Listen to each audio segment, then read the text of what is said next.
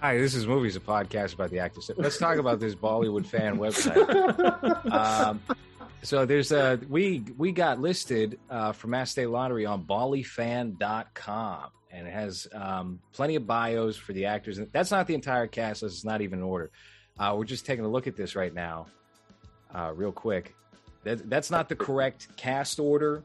That's not everyone who's in the cast. There are people who are much higher ranked that are not featured here on this page. But this is what I found today because I like to do routine Google searches of the movie.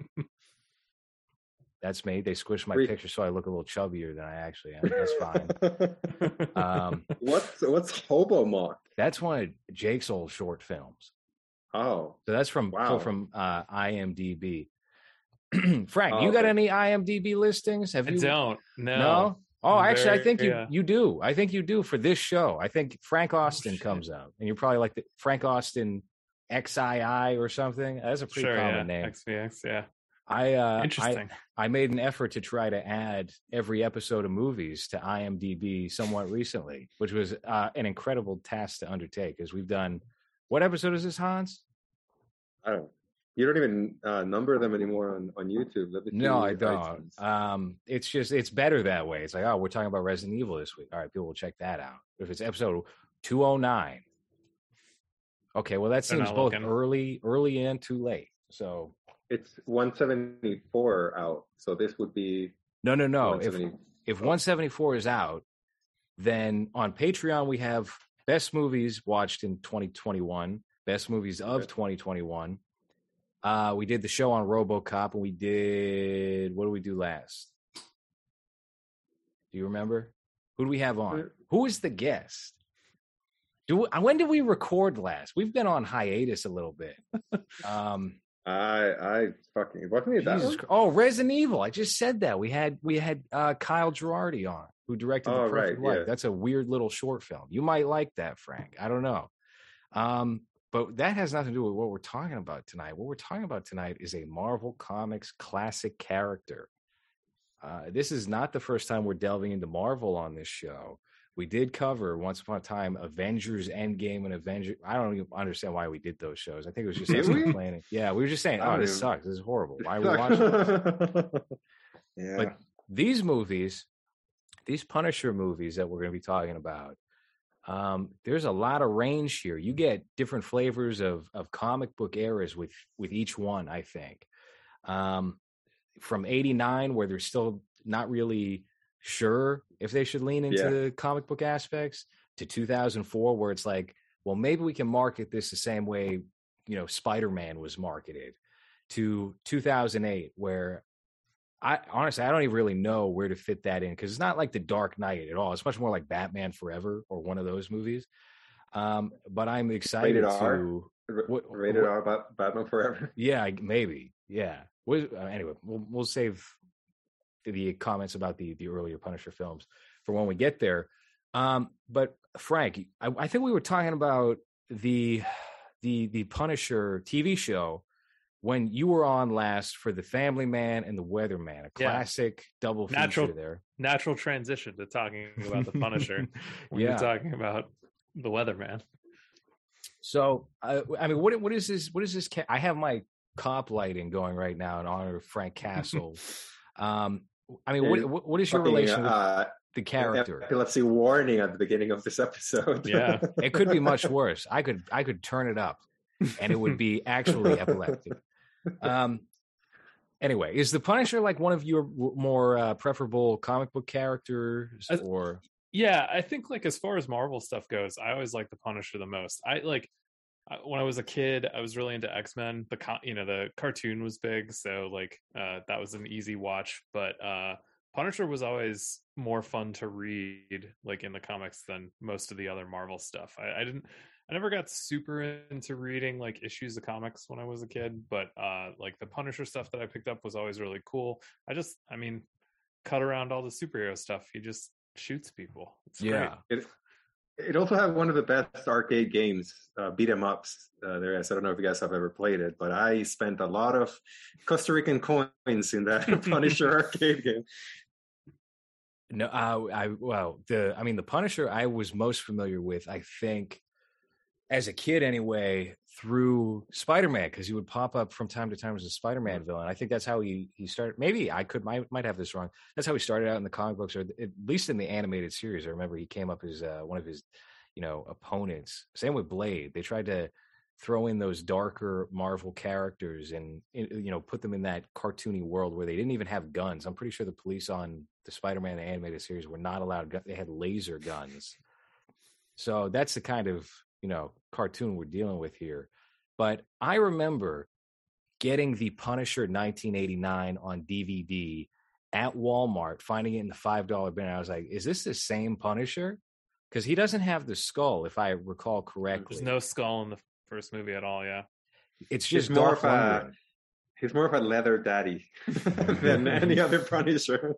Yeah, there's no skull in the first movie. It was also, I didn't realize this until I looked after I watched it, but it was a direct-to-video release in the U.S. Really?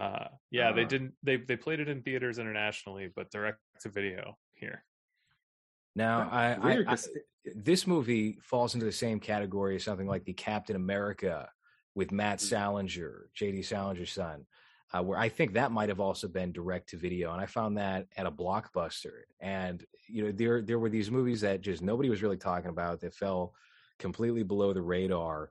And if you watch them now, you can find a lot of entertainment in them. And I had a lot of fun with this Punisher movie that I don't think I had when I was watching it as like a 10-year-old or 11-year-old. I kind of felt, like I had gotten something robbed of me because it wasn't a particularly comic booky film. It felt just like a Dolph Lundgren cop movie from the 80s with Louis Gossett Jr. But then I pulled it up on YouTube just a couple of days ago. And I was like, damn, this is a much more over-the-top, enjoyable film than I remember. I mean, this might be, excuse me, the best of the three movies, but I mean, we can get into that. So what is your particular opinion on this Punisher 89 film? It's not my favorite of the three. I don't want to spoil stuff for later, but it's not my favorite of the three. But you're right. And you sort of know what you're in for pretty early. Like they go from Dolph Lundgren meditating naked in a sewer to Dolph Lundgren driving a remote controlled semi truck with a bottle of booze to go bum fishing. Like it's very early on, that this is going to be a certain type of fun. And like, I enjoyed it watching. I probably haven't watched it in like 20 years at this point, but I loved watching it this time. I was having a great time. Lou Gossett Jr. is hilarious. What his character's name is, Berkowitz or something like that, which like they really do the New York cop thing perfectly. Yeah, for certain. Hans, I know you were saying you had a blast with two of the movies and one was a struggle. Yeah, 2004 was just. we'll get to 2004. That was also a surprise for me, similar to the 89 one, and even Warzone. When I watched Warzone, I was like, "Wow, this movie's not what I thought I was walking into." But 89 Punisher, go ahead. We thought RoboCop very recently, and it feels like it's like a shared world, kind of, because. The way that the movie is, even the way that it's shot and everything is very, I mean, it's not similar, but you could see that if they were trying to make a shared universe, let's say with RoboCop, like they would fit in like the same, at least years, or like the same city, maybe, even though it's not. I was very surprised by it. I had no expectations. I really knew nothing about the movie. I'm not a huge Dolph Lundgren fan. Maybe I should start watching movies like it happened with Nicolas Cage, where I just started enjoying them without knowing, in the last episodes we talked about. But very gritty and very like weird, like trying to be like hot at times, but it's very awkward, so it doesn't really work. Like that scene where he's just butt naked. It's like, I don't understand if this is supposed to be like trying to be sexy in a comic book movie. Like, who's the target audience for this? That's why I think it's like kind of letter daddy-ish, like from around that time. Very Judas Priest, what's his name? Rob Halford reminded me of in parts. But it was fun. There was a lot of violence that I wasn't expecting, and the kill count was very high too, which I was surprised by. So I enjoyed myself a lot. That was the first one I watched too of the three. He throws a knife through a geisha's head at one point in the movie. I was wowed by that. I was like, where is this Punisher in the Thomas Jane movie? This director, this is the only film he handled. He does have a Wikipedia page where he lists where he worked as a production assistant on a number of films.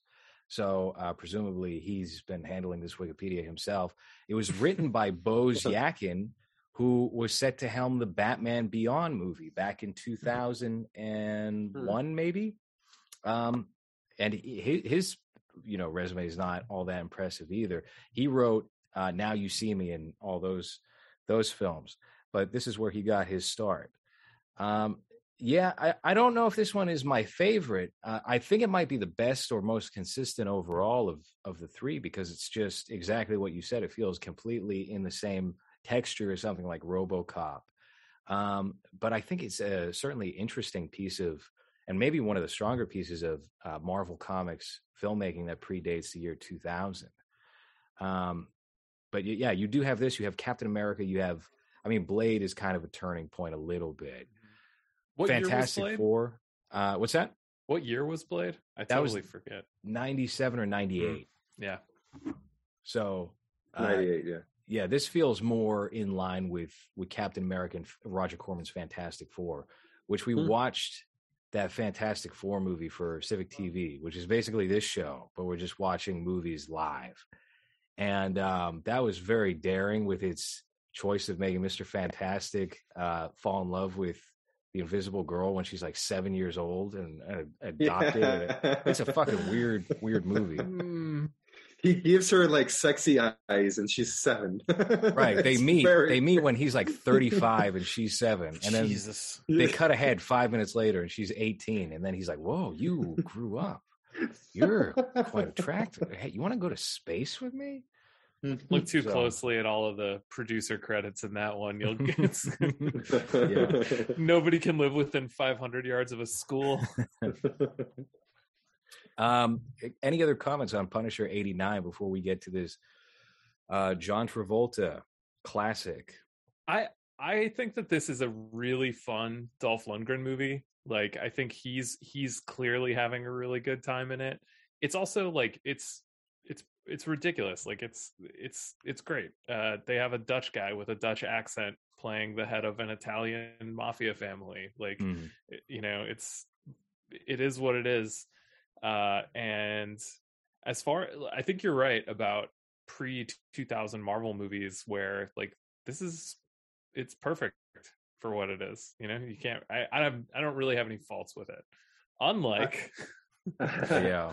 Hold on before we move on. I like that Dolph Lundgren wasn't like a professional fighter in it. Like he was kind of sloppy with his punches, and it didn't really feel like he was just going to win at all times, because he did get beat up a little bit. But his movements weren't, I don't know if it was just not well rehearsed or maybe he's just like that. But I like that it looked like a little of like he had a little bit of vulnerability with the way he was fighting, because he wasn't that great at it. So that added a little to the character that I wasn't expecting, because usually a Punisher just, kicks ass or kills people with guns.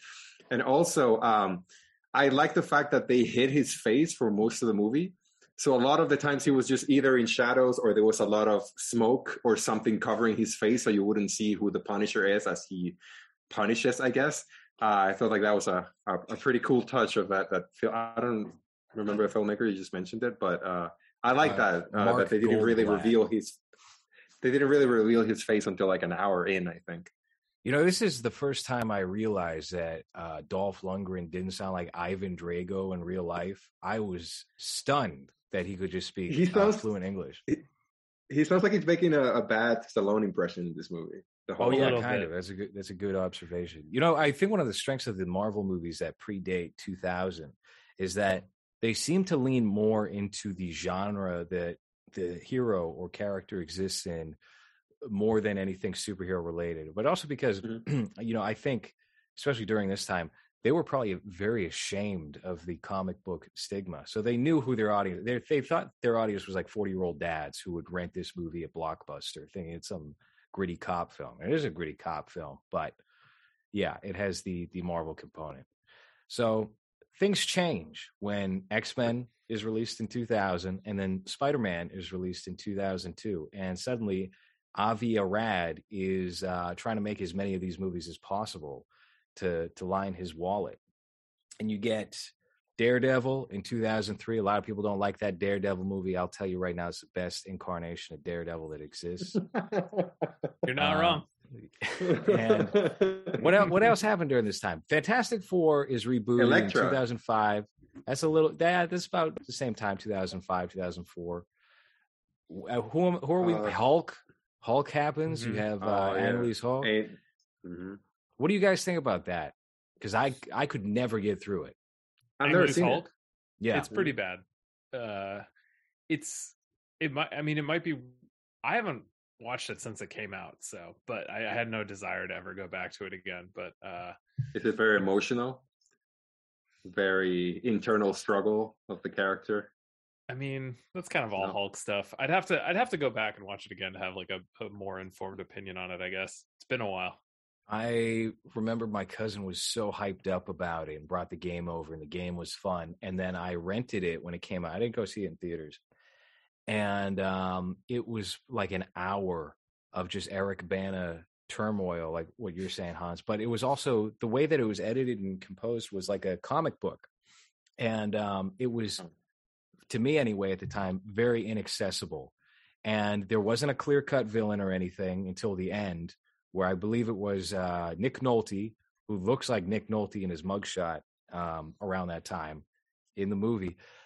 He's who's the water villain from Spider-Man? I'm pretty sure he plays that character. Like the villain? The water version of Sandman. Look, trust me, there's a water version. There's a water guy. Yeah, so sure. he's that guy, kind Waterman. Yeah, that's right. Yeah, no, how could I forget Waterman?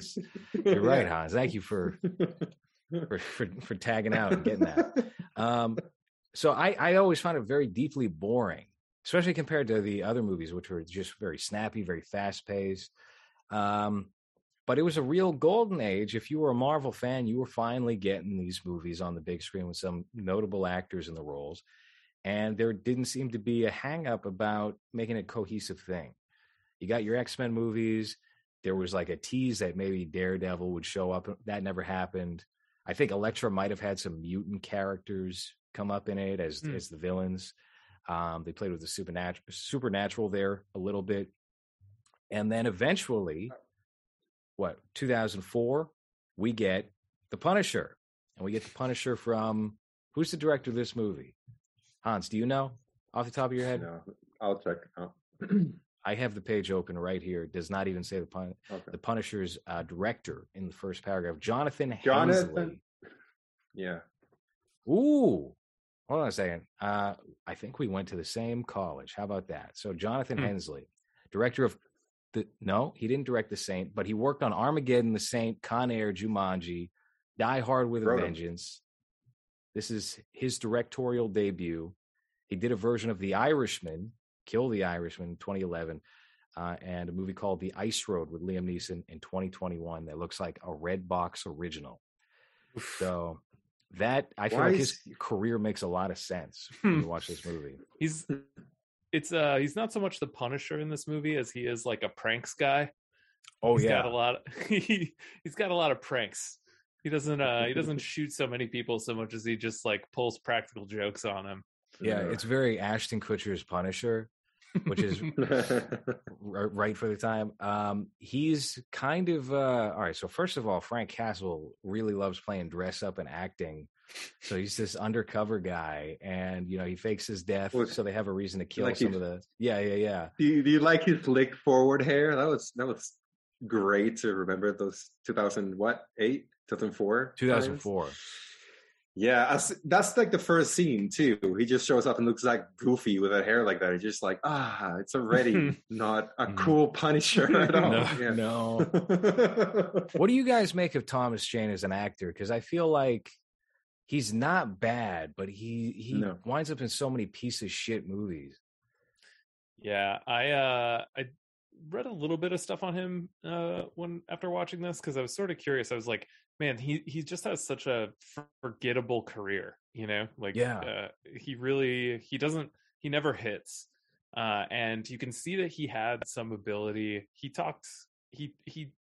does okay in certain scenes and stuff. Like he holds up his end, but What do you guys think is his biggest movie? Maybe. Well, he was in Boogie Nights, right? But he didn't lead that film. He's good in Boogie Nights, but he's a pretty minor supporting character. This was one of his bigger ones. He was in The Mist in 2008 or 2007. That one, I think, critically has held up the best, even though I have a contrarian opinion for that movie. He's good in Thin Red Line. The part that he plays in Thin Red Line is solid. He was in Dreamcatcher. Oh, right. Damn, we should do a show on Dreamcatcher. That movie. Oh, I gotta watch that again. I saw it in the theater, I remember. Oh, Jesus. You showed up for that? You paid to see that? You should be embarrassed. Yeah. God. Frank, have you ever seen Dreamcatcher? I haven't. Sounds horrible. It's about, this was after I think this was the first book Stephen King wrote after his car accident. And he was like, you know what we're going to do? We're going to do weasels that enter your intestines and you shit them out and they tear you apart. Okay. So that's the movie. And it's a dense book. And the book is fine. They squeeze it into a 90-minute feature with Thomas Jane, Jason Lee, the guy from Homeland, the redhead, was it Damian something?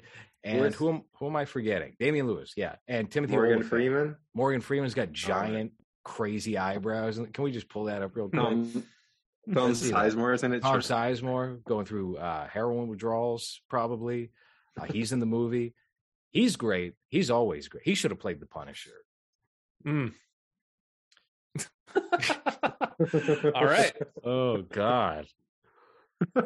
Why? Which Punisher character is this?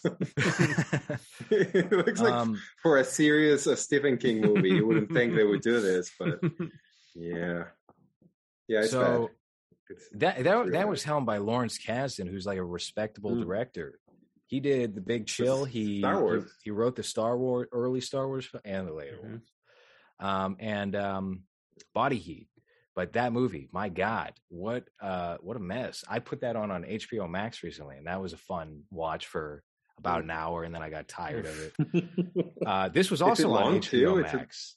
Punisher. What? Yeah. I think it was 2 hours. So Thomas Jane, listen, I think he got a raw deal with this Punisher movie. I don't think this movie suffers because of him. I think he's plenty capable. And apparently there's a short film. I don't know. Have you seen the short film he did? I haven't. Was it previous to this? No, it was after. There's a Punisher short film called Dirty Laundry that he did with Ron Perlman. 2012. You want to pull that up real quick? We can take a look at that. That was when they started doing those unauthorized fan films with actors. So I know he since has been like, I didn't really enjoy doing that movie, but I liked the character, so I couldn't turn it down. He seems like he's always wanted to go back to that, and that's clearly why he wound up doing a fan film. 2016. So this is a re-upload. There's a Venom one of these that is not that bad, and it's a kind of a remake of Man Bites Dog, the French movie. Who plays it? Oh, maybe I have seen this. This looks very familiar. We don't have to watch the whole thing. Just I would say skip ahead a little bit. I can't hear a damn thing, Hans. You want to adjust that volume? There's nothing happening. Yeah. Talk to that bitch. Did they use the Dark Knight soundtrack? Where you running? I already took care of you. Come on now. Is that a fake New York Yankees hat? Yo, Punisher only in New York. Get him out of Tampa. But he's defending sluts now? What is this? All right, How be careful. Hey, listen, to his family. Be careful with this audio. They used the track from The Dark Knight where Michael Jai White gets that pencil through his eye. Okay. No, he doesn't die that way, but he dies another way, and that's the track that plays. hold on 1 second. That's the horrendous. They could afford Thomas Jane and Ron Perlman. They couldn't afford a Yankees cap. Didn't want to get Why wouldn't you just have a hat that says New York? You don't need a fake Yankees hat. That looks so. This is what you see like a fucking terrible. Chinese man on the subway wearing, thinking he's supporting his city. This is horrible. Does he don the skull? Can we see I that? think he's doing laundry. Oh, there's a Oh, bullet bullet hole hole. there. Some black child. He's getting bullied. Yep. I mean, penguin. got some casings in the pocket. The fuck is this? You crossing my street? They're just bullying a 10-year-old For boy. crossing the street. You work for me?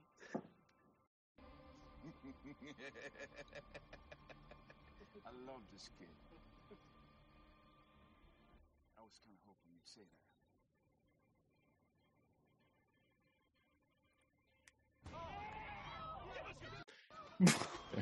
All right, You're just gonna so kill the kid for. he's gonna save him, right? Where'd his hat go?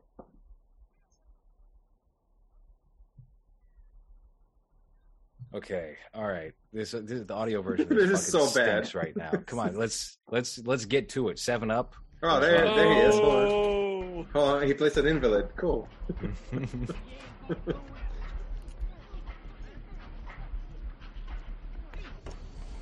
love the A sanitation grade.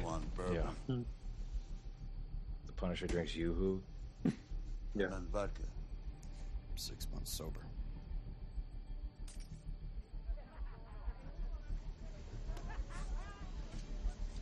He didn't pay for it? Fucking animals. Makes you want to do Did he something dye about his it. facial hair for this? Couple of years Looks like it, back, huh? Yeah. That was me standing right where you are now, looking out that door. The only difference was a little girl back then. Okay, we don't have to watch the whole thing. Let's just get to the action. We've been looking at him giving moody stares for the past 4 minutes. The audio version of the Beating show up this is little horrible. kid. Yeah. I love that, oh no, he's gonna waste a bottle of Jack Daniels? Doesn't he have guns anymore? Oh. Fucking problem up in here. I respect the blood. Yeah.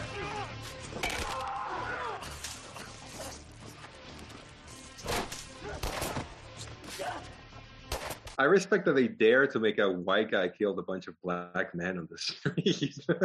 You don't see that very often anymore. Oh, the bottle didn't break. You think All they right. made this as like a covert, like, hey, Jack Daniels, if you want to buy this as an advertisement? They made sure to get the label in the shot as he revealed it. So those who are listening and not Oh. watching the episode, the Punisher Oh. just took down a bunch of people with a bottle of Jack Daniels.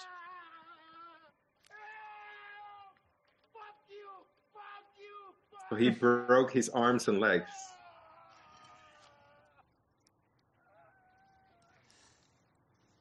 You know the difference between justice and punishment. Ah. He poured one for the homie. Go. Oh boy. It's gonna set him on fire, you think?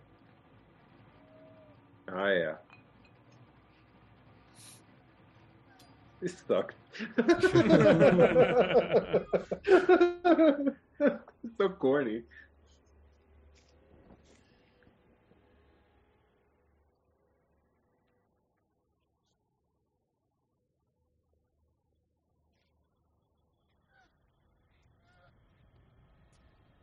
He's walking away. Okay, Of course, laundry. his laundry is about to be done.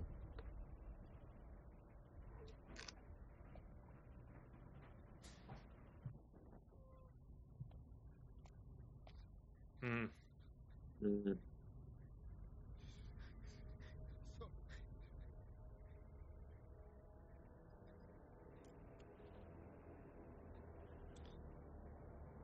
Yeah, cue the CG fire. Yeah.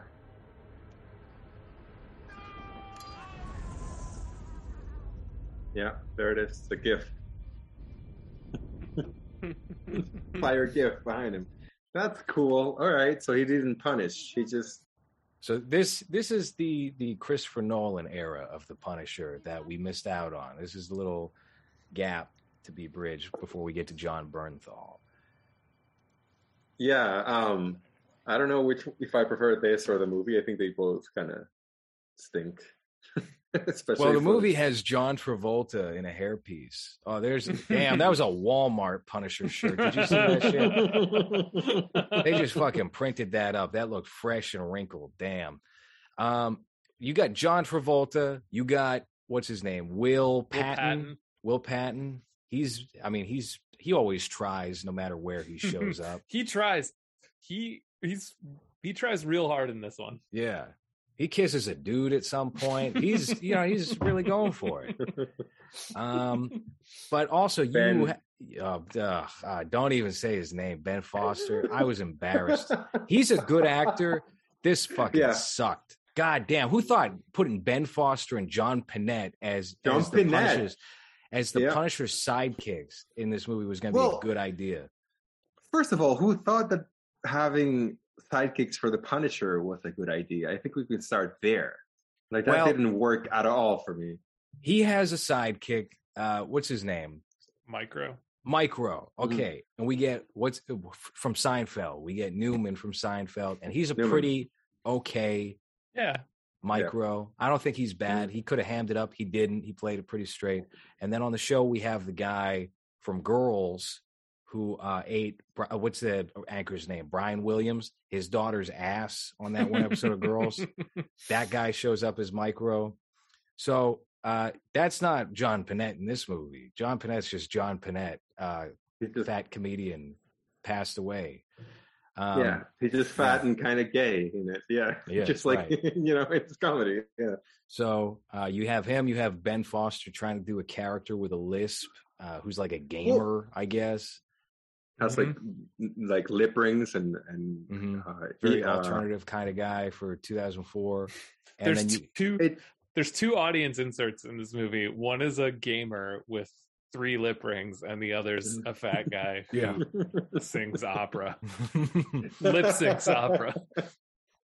And they ended up not making it about his family anymore, right? Like he just wants to take revenge because they were mean to his friends. No,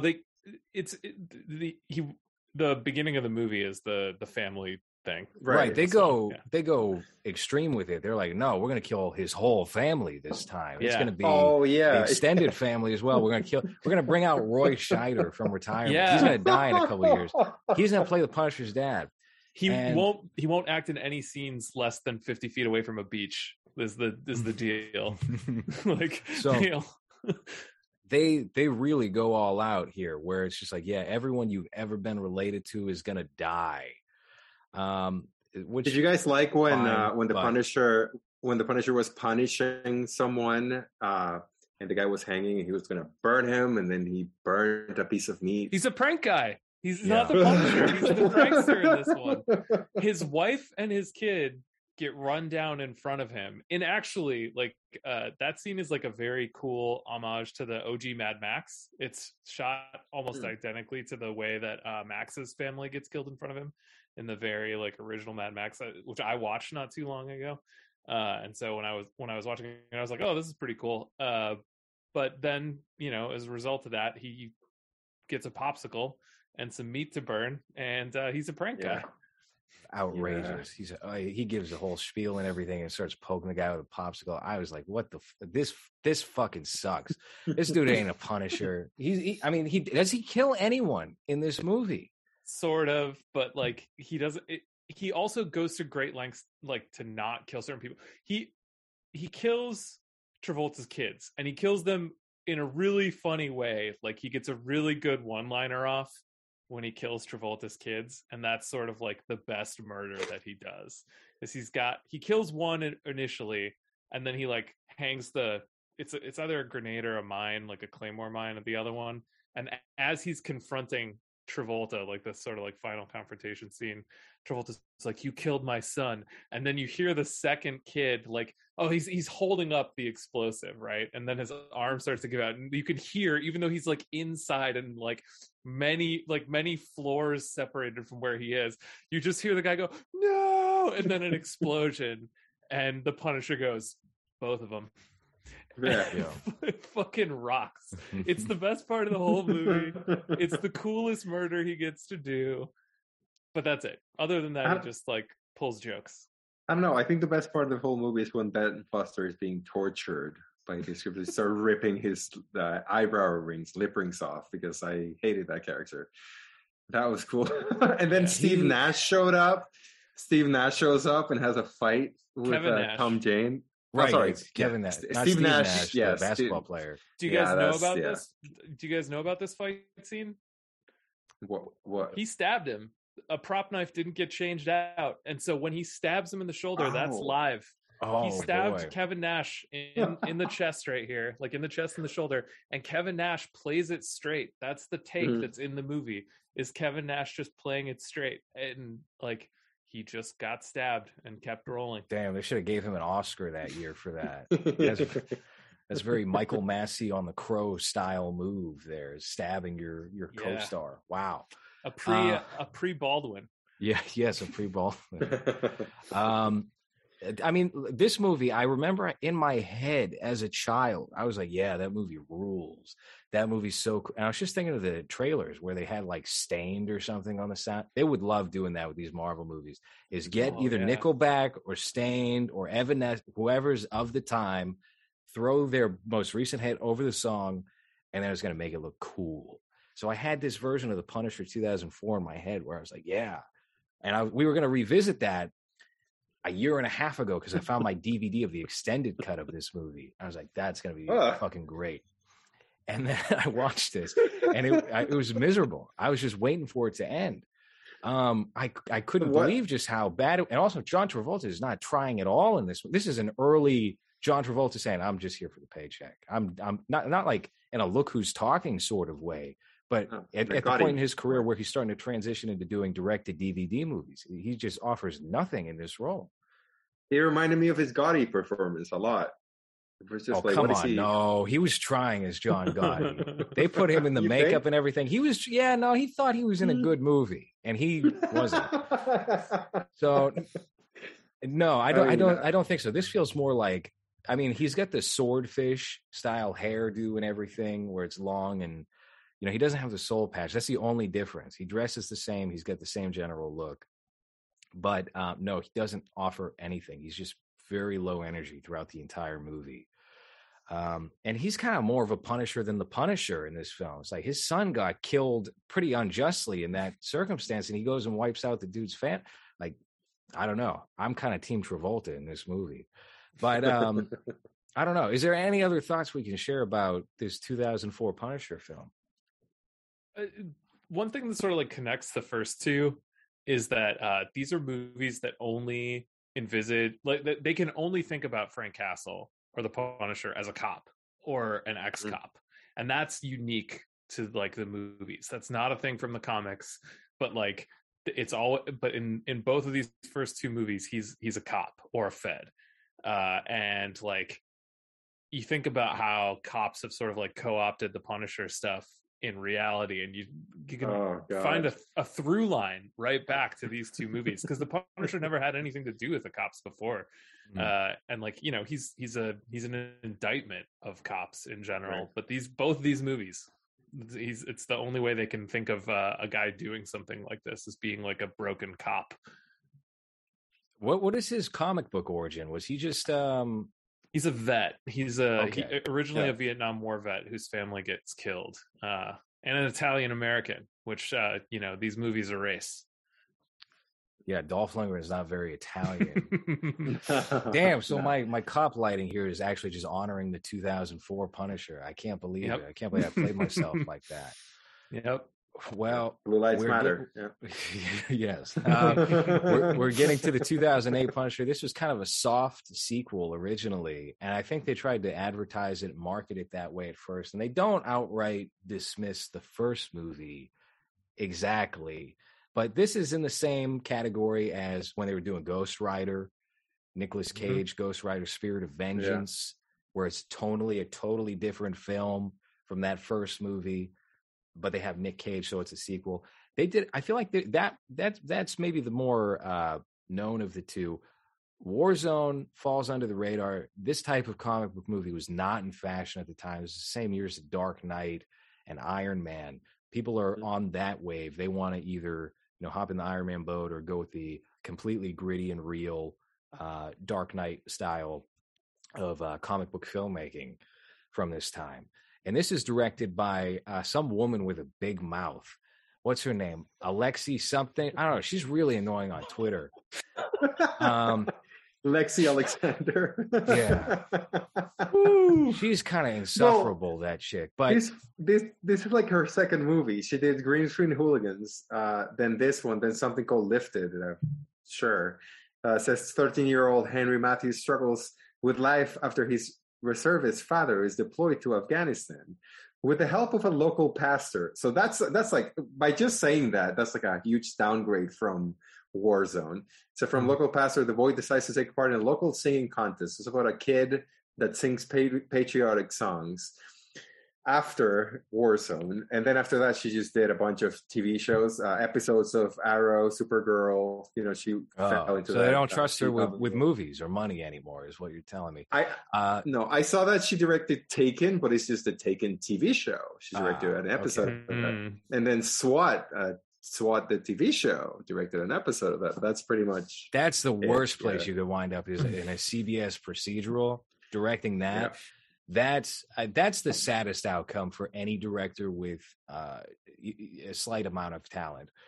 When Ty West started directing television shows, I was very sad about that. And I don't even really like the look of his trailer that he had released recently for that movie X. I think it looks fine. Kevin Smith is another one. That was a choice of his. He didn't do that for the money. He just wanted to go direct something superhero related. I'm sure there's plenty of others. So Green Street Hooligans? Street Hooligans. Yeah. I've heard about this movie plenty of times. I remember that was one you would frequently find on like a friend's DVD shelf in 2007. If they ever had like something that was not American, it would be like Trailer Park Boys DVDs, Green Street Hooligans, and maybe like something else that isn't coming to mind at the moment. Snatch. Oh, no, Snatch. Yeah, Snatch was that was pretty popular here too. But you would see that in the lineup. Maybe what's the Train Spotting? It's another one that you would. I just watched find a lot. Train Spotting 1 and 2 yesterday, and did you see the sequel, Hans? No. Well, did you see either of the films, Frank? Yeah, I like original Train Spotting quite a bit. I haven't seen the sequel. The first one was my favorite movie for a while. I really love the energy of that film and the use of music. And I think it still holds up very well. And then I watched the sequel again recently. I caught it in the theater, and I bought the 4K Blu-ray of it a while back, but I never watched it.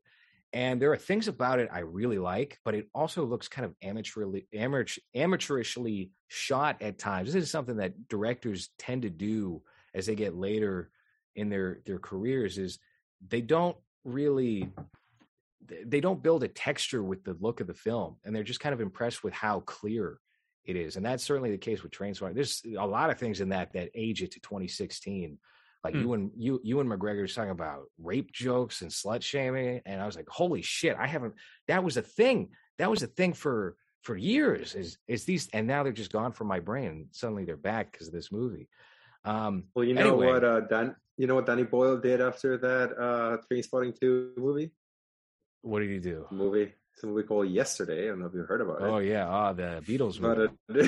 He's about an Indian man that realizes that no one knows who the Beatles are, so he starts playing their songs. He loves doing a wholesome movie like that every so often. It was that and Sunshine, where the boys find a bag of money. Sorry, Sunshine is the space movie. Slumdog. Yeah. I'm thinking, no, not Slum. That's the other Indian movie. No, these were white kids. It was, what was it? It was little British kids. No, not trans. What?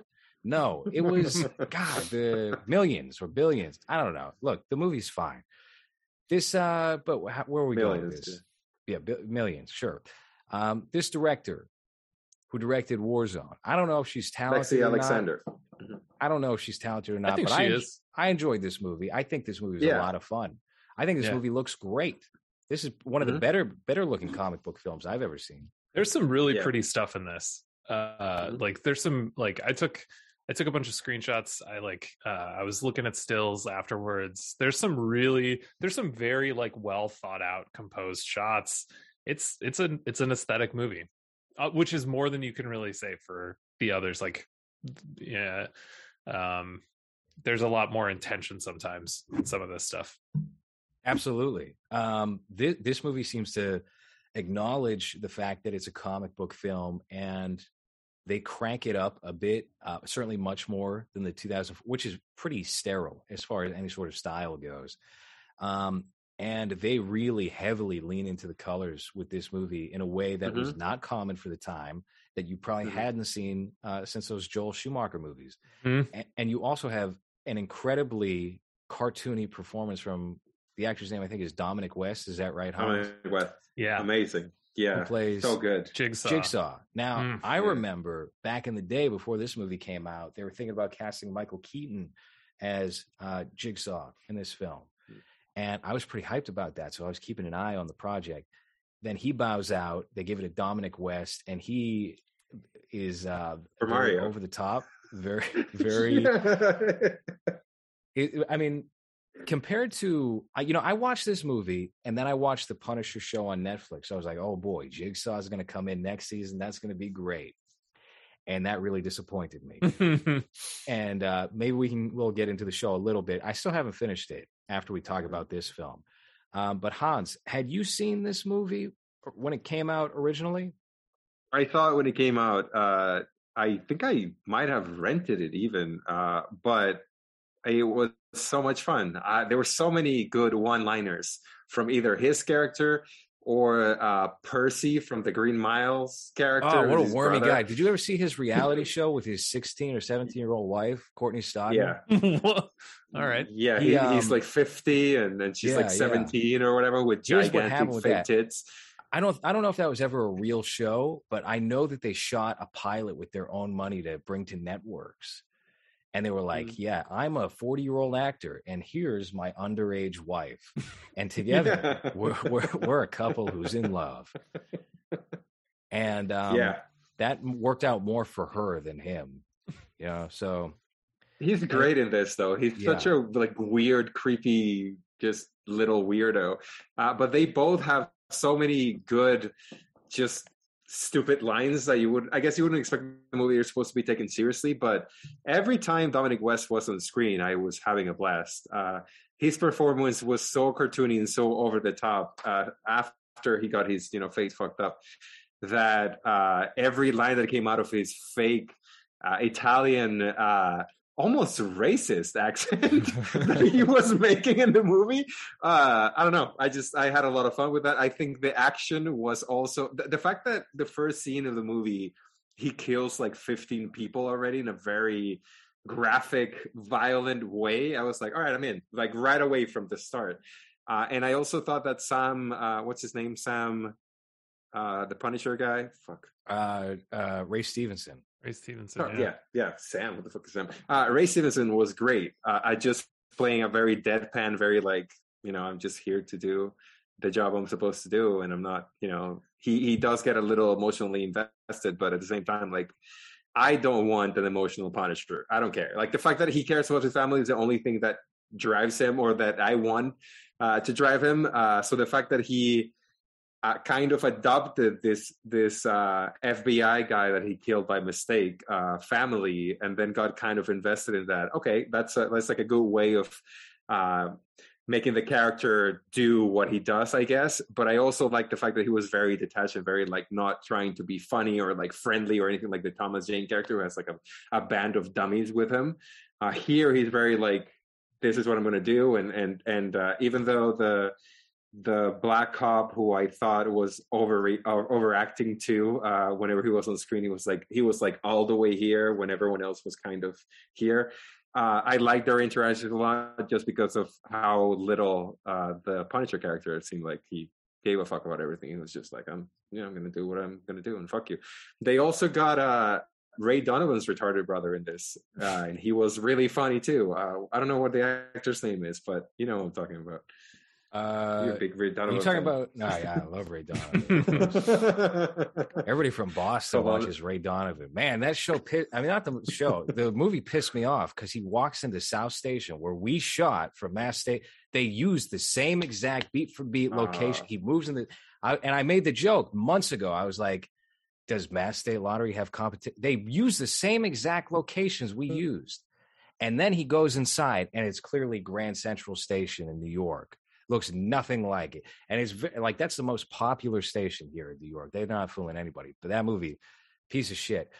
Frank, did you see this movie? Not Ray Donovan, but The Punisher Warzone when it was originally released. I did, yeah. I remember really liking it at the time. And there's things I like a lot more about it now.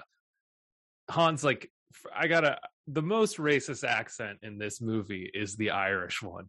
That is some next level shit that they pull with getting like a parkour stunt guy from fucking Illinois or somewhere to try and do an Irish. I'm just calling him McGinty. That McGinty, like McGinty. By the way, before you continue, Free Flow Gang. The way that the Punisher blew up one of them with a rocket, I laughed out loud the whole time. Yeah, because they're just doing the retarded parkour shit, and then the second one just blows up. Explodes. It's perfect. Yeah, it's so funny. Perfect. And there's actually, there's like sort of a through line in that scene too to the series when he drops McGinty onto that fence and then like jumps down from a building and snaps his neck. There's a similar bit of violence in the Punisher Netflix series that I feel like is not it's not a coincidence. But I like this movie a lot. The violence is really good.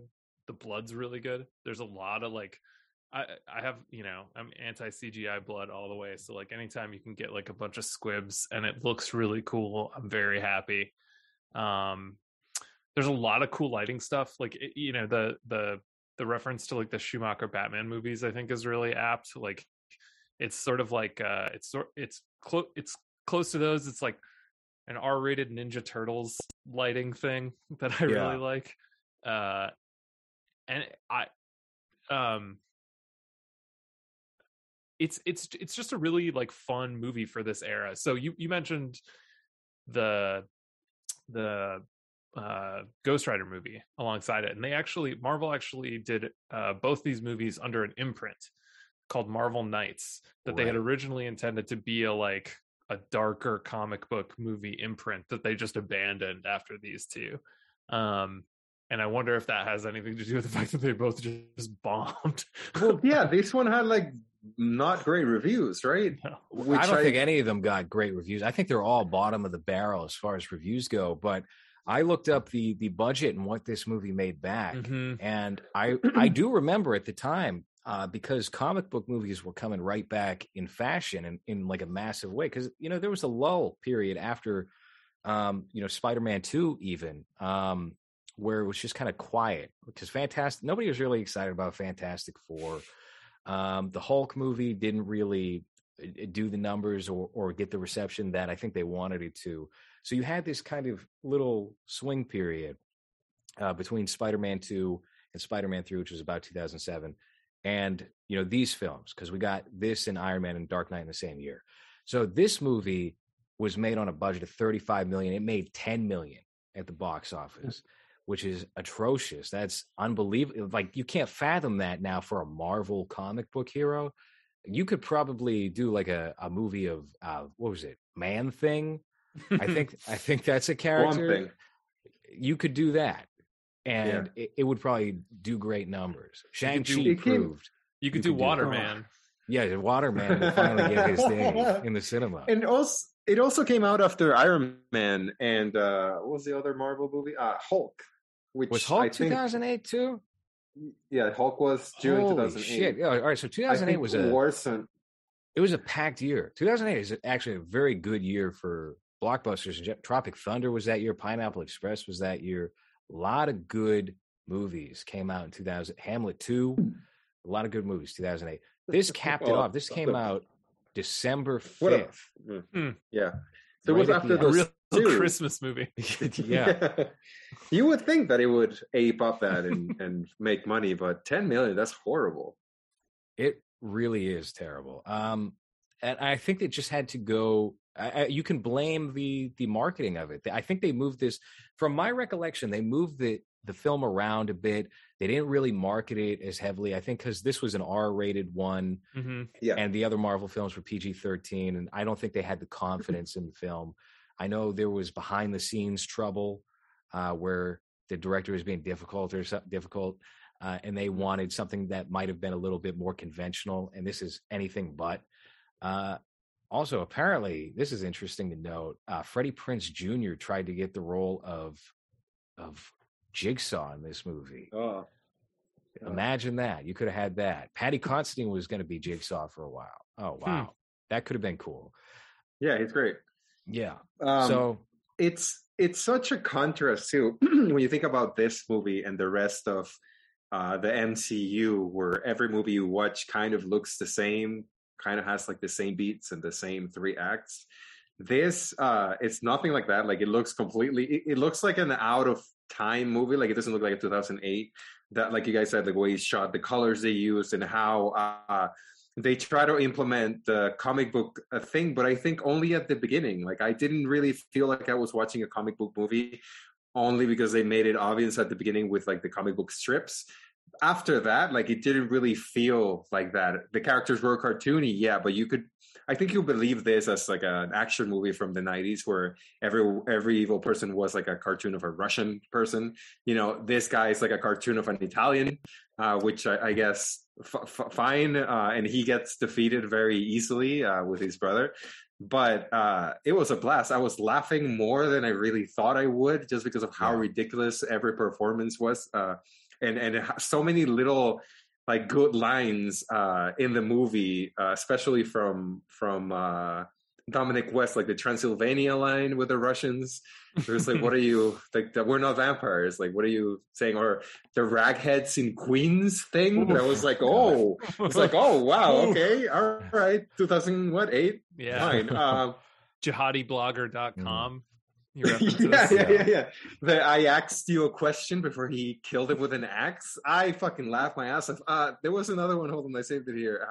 I shit red, white, and blue, which was by Jigsaw too. It was a very Trump thing to say. I had a blast with this. I kind of wish I had seen it in the theater because of how pretty it actually is when it really has no right of being. I like the fact that his lair was in the subway station and he just lived there with like just a bit of steam coming out of pipes, and that's cool. He eats shitty military food and that's all he has because he can't cook or whatever.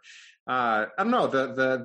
I liked it more than the other two. I did like the 89 one, but I don't think I laughed as much, especially not on purpose. Like, I think I laughed at things that I'm not supposed to laugh on the 89 one, but this one had me, like, I was watching with my girlfriend and the whole time she was like, why is this funny? And I was like, you just don't understand. It's not for you. It's just a ridiculous action movie with very. Did you answer that cartoony like Joaquin Phoenix and Joker? Just you wouldn't get it. Like you're supposed to say that. Yeah. I just No, I slapped my woman and was like, shut up. I hope she never hears this. Yeah, but yeah, it was great. It's kind of upsetting that for you to get a superhero movie with an R rating that shows violence and they're not afraid of cursing, you have to get either this or Deadpool and maybe Logan to a point, and that's pretty much it. They kind of ruined it with Deadpool 2, so that's probably not going to happen again. I don't know when they're going to be able to do Deadpool in general, like I don't think aged well. I think Deadpool was cool for, what was it, 2016? The time, yeah. Because it was like, all right, well, now we have a self-aware, kind of dirty comic book movie that's R-rated, and it's a Marvel hero. And this is interesting because we don't really have this sort of thing, at least where there's a level of quality to it. And then that literally, like, the next year became the most cringe thing imaginable, is anything Deadpool related. It's just like, really bad memes on Facebook, but a movie version of that. I can't imagine what they're going to do now that Disney owns it and they're going to do PG-13 Deadpool. It can only get much worse. Because you mentioned the Fantastic Four, are you excited with the fact that they're going to try to revive that again as I guess multicultural family again? I don't know. Like, what are they? No, how is look, that exciting for I, anyone? I actually kind of like Josh Trank's Fantastic Four movie, or at least the beginning of it, because there's a weird thing going on with the characters once they transform, or where they're freaking out about why they are the way they are, and also Dr. Doom is really creepy in the movie. Dr. Doom reminds me of the computer villain from Superman 3, which scared me, terrified me as a child, where a woman's just becoming a computer-faced fucking monster. It's very like Cronenberg. He's making people pop in the hallway. They're just exploding. And then there's a cutoff point in the film where the studio's like, we got to get rid of the rest of the movie and make this a traditional superhero film. And it doesn't fit the vibe of the first hour where it's like, oh, fuck, we're in space. We're falling apart here. It's disgusting. And they're just like, yep, now we're a team and we're gonna fight bad guys. And I think like Human Torch is blowing people up in the Middle East for the government. He's doing some very bad things. He's kind of like Obama during that time with drones. I think it's a political statement. Anyway, the movie, it falls apart real quick. But there was a lot of, I think if you allowed him to have his cut, Snyder style, that something decent could have came from that. Well, what is he up to now? Nothing. He's blacklisted still. He did he did the Al Capone movie with Tom Hardy, which was fine. It wasn't bad or anything, but it didn't make the splash that it was supposed to. I think because of the pandemic, it went direct to streaming instead of hitting theaters. I might be misremembering, but I'm pretty sure that's the case.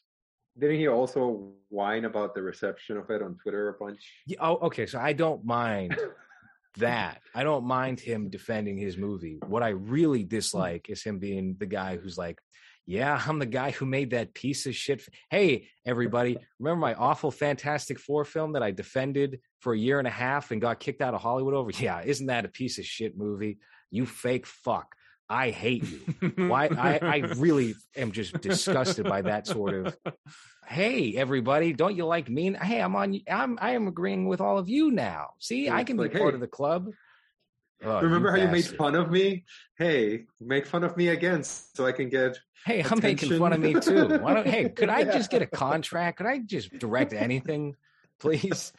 Well, he's apparently writing a Theodore Roosevelt movie. Cool, great. I'm sure Tom Hardy will do great in that also.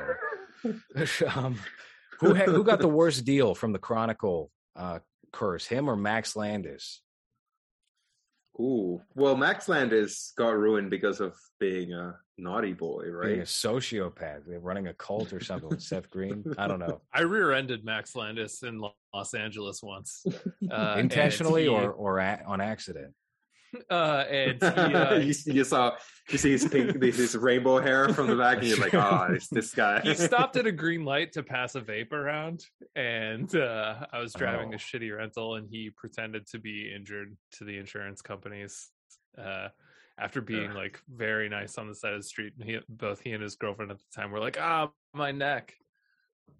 Well, you know what's exciting about Max Landis? He's doing an American Werewolf in London remake. No, he's not. No, that's old. He got kicked off that because he's a bad guy. Yeah, no, he's just doing. Here's what he's got lined up is YouTube videos. He's got a YouTube live stream, I think, this week. That's about the gist of what he's up to. He was going to direct that, and I think he wrote a script for Bright 2 and a couple of other things, and they all just disappeared when that hit piece came out.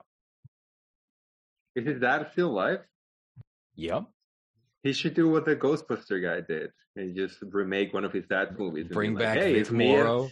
It's me and my dad. Back the Vietnamese children that got decapitated on Twilight Zone. Yeah, why not? That's what they should do. That's a good idea, Hans. Why don't they hire you in Hollywood? I don't know.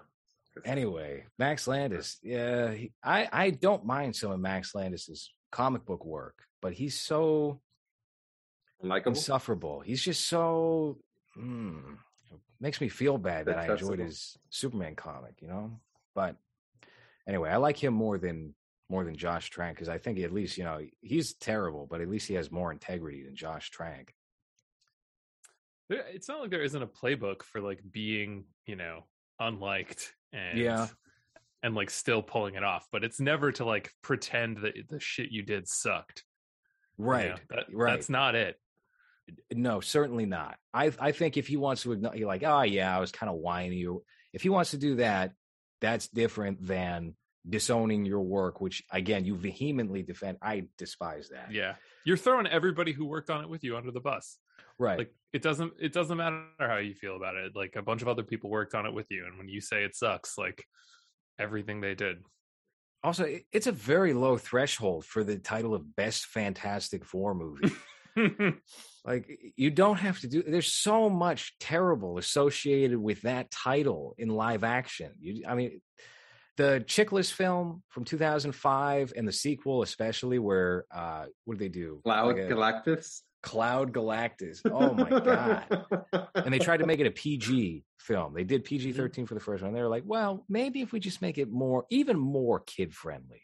What if we go for toddlers on this one? Do you remember Jessica Alba? She was too, right? Been a while. Where is she? What is she doing? She's extremely wealthy, but she runs like a makeup company. I only know that because she popped up on the Arnold Schwarzenegger Celebrity Apprentice as like a boardroom advisor for an episode. So that's what she's up to. She's making money, but she's not acting really. She like another famous Marvel actor, Tobey Maguire, who has just been running the tables. You know, he's been taking people's money, playing poker, hustling people out of tons of money. That's what Molly's Game was about, the Aaron Sorkin film. It's cool. I like him. Yeah. I think he's pussy posse legend, right? Hell yeah. First of all, Toby. If you ever see him on the street, he always looks like he's about to fuck somebody. He always looks like he's in a terrible mood, like his life just got ruined right before you saw him. So, I like that about him. I like that he actually is like the bad brother in Brothers, the movie with Jake Gyllenhaal. Right. That's him in real life. But anyway, so Punisher Warzone, I enjoyed it quite a bit. Do you guys think that Ray Stevenson is maybe the best Punisher? Because I think I almost lean in that direction. I don't know if I want to commit to that statement. Bernthal's the best Punisher. Yeah. Bernthal's the best Punisher. Stevenson's the best movie Punisher. But have either of you seen Rome? Yes, I started watching that somewhat recently. Yeah. Rome is sort of the limits of his acting, I feel like. And like he's really workmanlike. He's good enough, but he'll never do anything more than what he did in Rome. And like playing sort of like a dead-eyed Punisher is perfect for him. I like he's a great cast in this, I feel like, both because he's really good at the role and like it suits him really well. Do you guys notice that Jigsaw had like a Kmart Paul Giamatti sidekick character? Oh yeah, like he's second hand. I was like, he looks very familiar. He looks like someone that I've seen before, and he just like kind of looks like, if you can't get Paul Giamatti, let's just get a guy that kind of looks like him with his son, I guess. That kind of bothered me for like half an hour because I couldn't picture him, and then I was like, all right, fucking Paul Giamatti-ish guy. I think another reason why this movie did not perform well is you don't have any stars in it. No offense to the cast here. They all do very well. But this is literally like a Showtime show. So Ray Stevenson was on Rome, and he was also a villain around this time on Dexter. He played a gay hitman with the Russian mob. Right. And then you have Dominic West, who's best known for The Wire, right? You have Dash Mihok, who I think is what you were referring to from Ray Donovan, who's a redhead. He popped up on tons of these shows during the time. Julie Benz, also from Dexter. So, I mean, these are the type of, obviously, Wayne Knight as Micro. That's about the biggest star, the most recognizable face you have in this movie. So you don't have John Travolta's star power, who's going to draw the 50 million or whoever showed up to the theater to go see that 2004 feature. I think it makes sense that this movie would bomb, especially with the moving around to the date, not really knowing if they should push it as a sequel or a reboot or whatever. Well, I guess it was before the MCU really got going, because I feel like for those movies, people stopped caring that much about who the star was. Well, actually, never mind, because you got Robert Downey Jr., right? You still got people that became, not him, but like the other actors, I guess, became huge stars because of those Marvel movies. Right. But in this one, you don't really have a recognizable face, and the character is not really very. I mean, it's well known for people that are interested in this, but I don't think you can just ask a regular person who the Punisher is and they'll know much about him. I think they'll know, but there's no love for that character the same way. Right. I mean, look, there wasn't for Iron Man. Iron Man was nobody at the time. People make jokes about how Aquaman was the lamest hero, people, talking about his outfit and stuff, but Iron Man was essentially that for Marvel. You did have Robert Downey Jr., but he was also washed up at the time. He was, ex-convict. The thing with the most acclaim that he was doing around that time was Kiss Kiss Bang Bang, the Shane Black film. Mm-hmm. And that was about it. He was in Gothica. Mm-hmm. He did Ally McBeal right out of prison. So, there wasn't that kind of love for Downey just yet. That came because of, it was just a perfect storm for him and Iron Man. But you did have Edward Norton as the Hulk, and Edward Norton was a star at the time. And then you have, I guess the Punisher's out next month, and that has the guy from Rome. Yeah. Hey, I heard Newman from Seinfeld is going to show up in the Punisher movie. Okay. With a goatee. Yeah. Newman with a black and white goatee. They dispose of his character too, like with no sentimentality whatsoever. Nothing. It's very Tarantino-esque. Tarantino will just have characters die. Like you could spend an hour and a half with Christoph Waltz, and then he's dead, and that's it. And you're not going to go back to him. It's over. That's what they do with Newman in this film. They killed his mom with like a shotgun, so all you see is like her blown out face. Mm-hmm. Yeah. I know you're on a real LaRosa, you're on a real Ebert criticism kick right now. I always. So I wanted to bring this up. I have no respect for anybody from the city of Chicago, by the way. Let me just get that out there right now. But he said something sort of funny about this, which he said that it's one of the best made bad movies he'd ever seen. It looks great. It hurtles through its paces and it's well acted. Its only flaw is that it's disgusting. And like the scene with the dead mother sort of like reminds me of that. But I don't think, for as wrong as he often is, I don't think he's really wrong about any of that stuff there. And it is disgusting. Like that scene's really gross, but it's cool.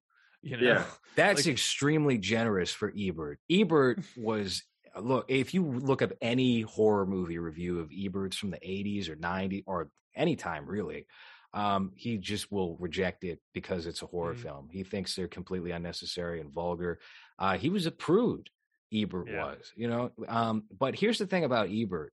I think a lot of people get the impression that I don't like Ebert because I make the memes, but I love Roger Ebert. And I think his opinions, even if they're wildly bad at times, are still interesting because he's coming at it from an interesting place. He's a real critic. Yes, absolutely. And Siskel's fine too, but not, he's, God rest his soul, but I wasn't even aware of Ebert until his face became funny. When he go, I know what you mean by funny. That's very mean-spirited. When he got his throat cancer or whatever, when and he started looking like a puppet. Kermit the Frog. Yeah, that was bad. I was like, oh, who's this guy? Because I didn't grow up watching whatever Siskel or whatever because of my third world countryness, I guess. One of the worst things that came out about from the cancer is that Ebert was like a food cuck. After that, he was like, I want to watch my wife eat my favorite meal in front of my face. He would do that. So, she would talk about it with like, love or whatever in the documentary. But it's like, was he getting hard over that? Was Ebert getting like all frothed up watching his wife eat a fucking bean burrito? What, Ebert watching to mukbang? Is that what? Yes. I think so. Yeah. But and he also wrote what's that movie called? The Super Beyond the Vixens? Valley of the Dolls. Beneath the Valley of the Ultra Vixens. Wasn't that him? Yeah. Yeah, He did a yeah. Russ And it's Meyer just film. like, oh, cool. It's a movie where dumb sluts from the 70s were like, oh, and people come look at my tits. That's weird. Haha. Here are my tits. Like He that's did what that. those movies are. He did Yeah. that and had the nerve to call Blue Velvet misogynistic because he thought David Lynch was taking advantage of Isabella Rossellini on that film by having her get naked. Yeah. So clearly he had plenty Oh. of blind spots. Someone's Weirdo. been uploading episodes galore of Siskel and Ebert from their 70s run up until Roper took over. And there's certainly a lot of interesting takes in that because everybody says essentially the same thing now. You can watch anybody on YouTube and they'll give you some variation of like the generally accepted take of like, well, this is good, this is bad, or whatever. Nobody has the balls to say, you know, if something's critically well received. For example, a lot of people like that new Macbeth film that Joel Cohen did, right? I think it's Joel Cohen. Maybe it was Ethan Cohen. Yeah. I watched that and I was just like, this is just a boring piece of shit film. It feels like a lesser Zack Snyder's Justice League with the 4:3 and the black and white. Of course, yeah. I'm tired yeah. of this. Holy All right. shit. I mean, I don't disagree. I was not thrilled when I watched it. I think a lot of people are giving it praise for the cinematography, even though it looks like green screen for most It does. of it. Right? That's exactly how it looks. That's exactly how it looks. It looks. People are like the visual style of this. It's like no, like- this is poor. It's like, oh my God, Denzel Washington is going on a fucking speech for 5 minutes with a weird accent. Acting, that's amazing. Cool. It's like, All right, go do that no, at a theater. it's Go not. do that on Broadway. I'll show up. Yeah, I don't exactly. want to watch CG birds fly across a fake Yeah. screen. Or what? Well, Francis McDormand was And- looking down at him.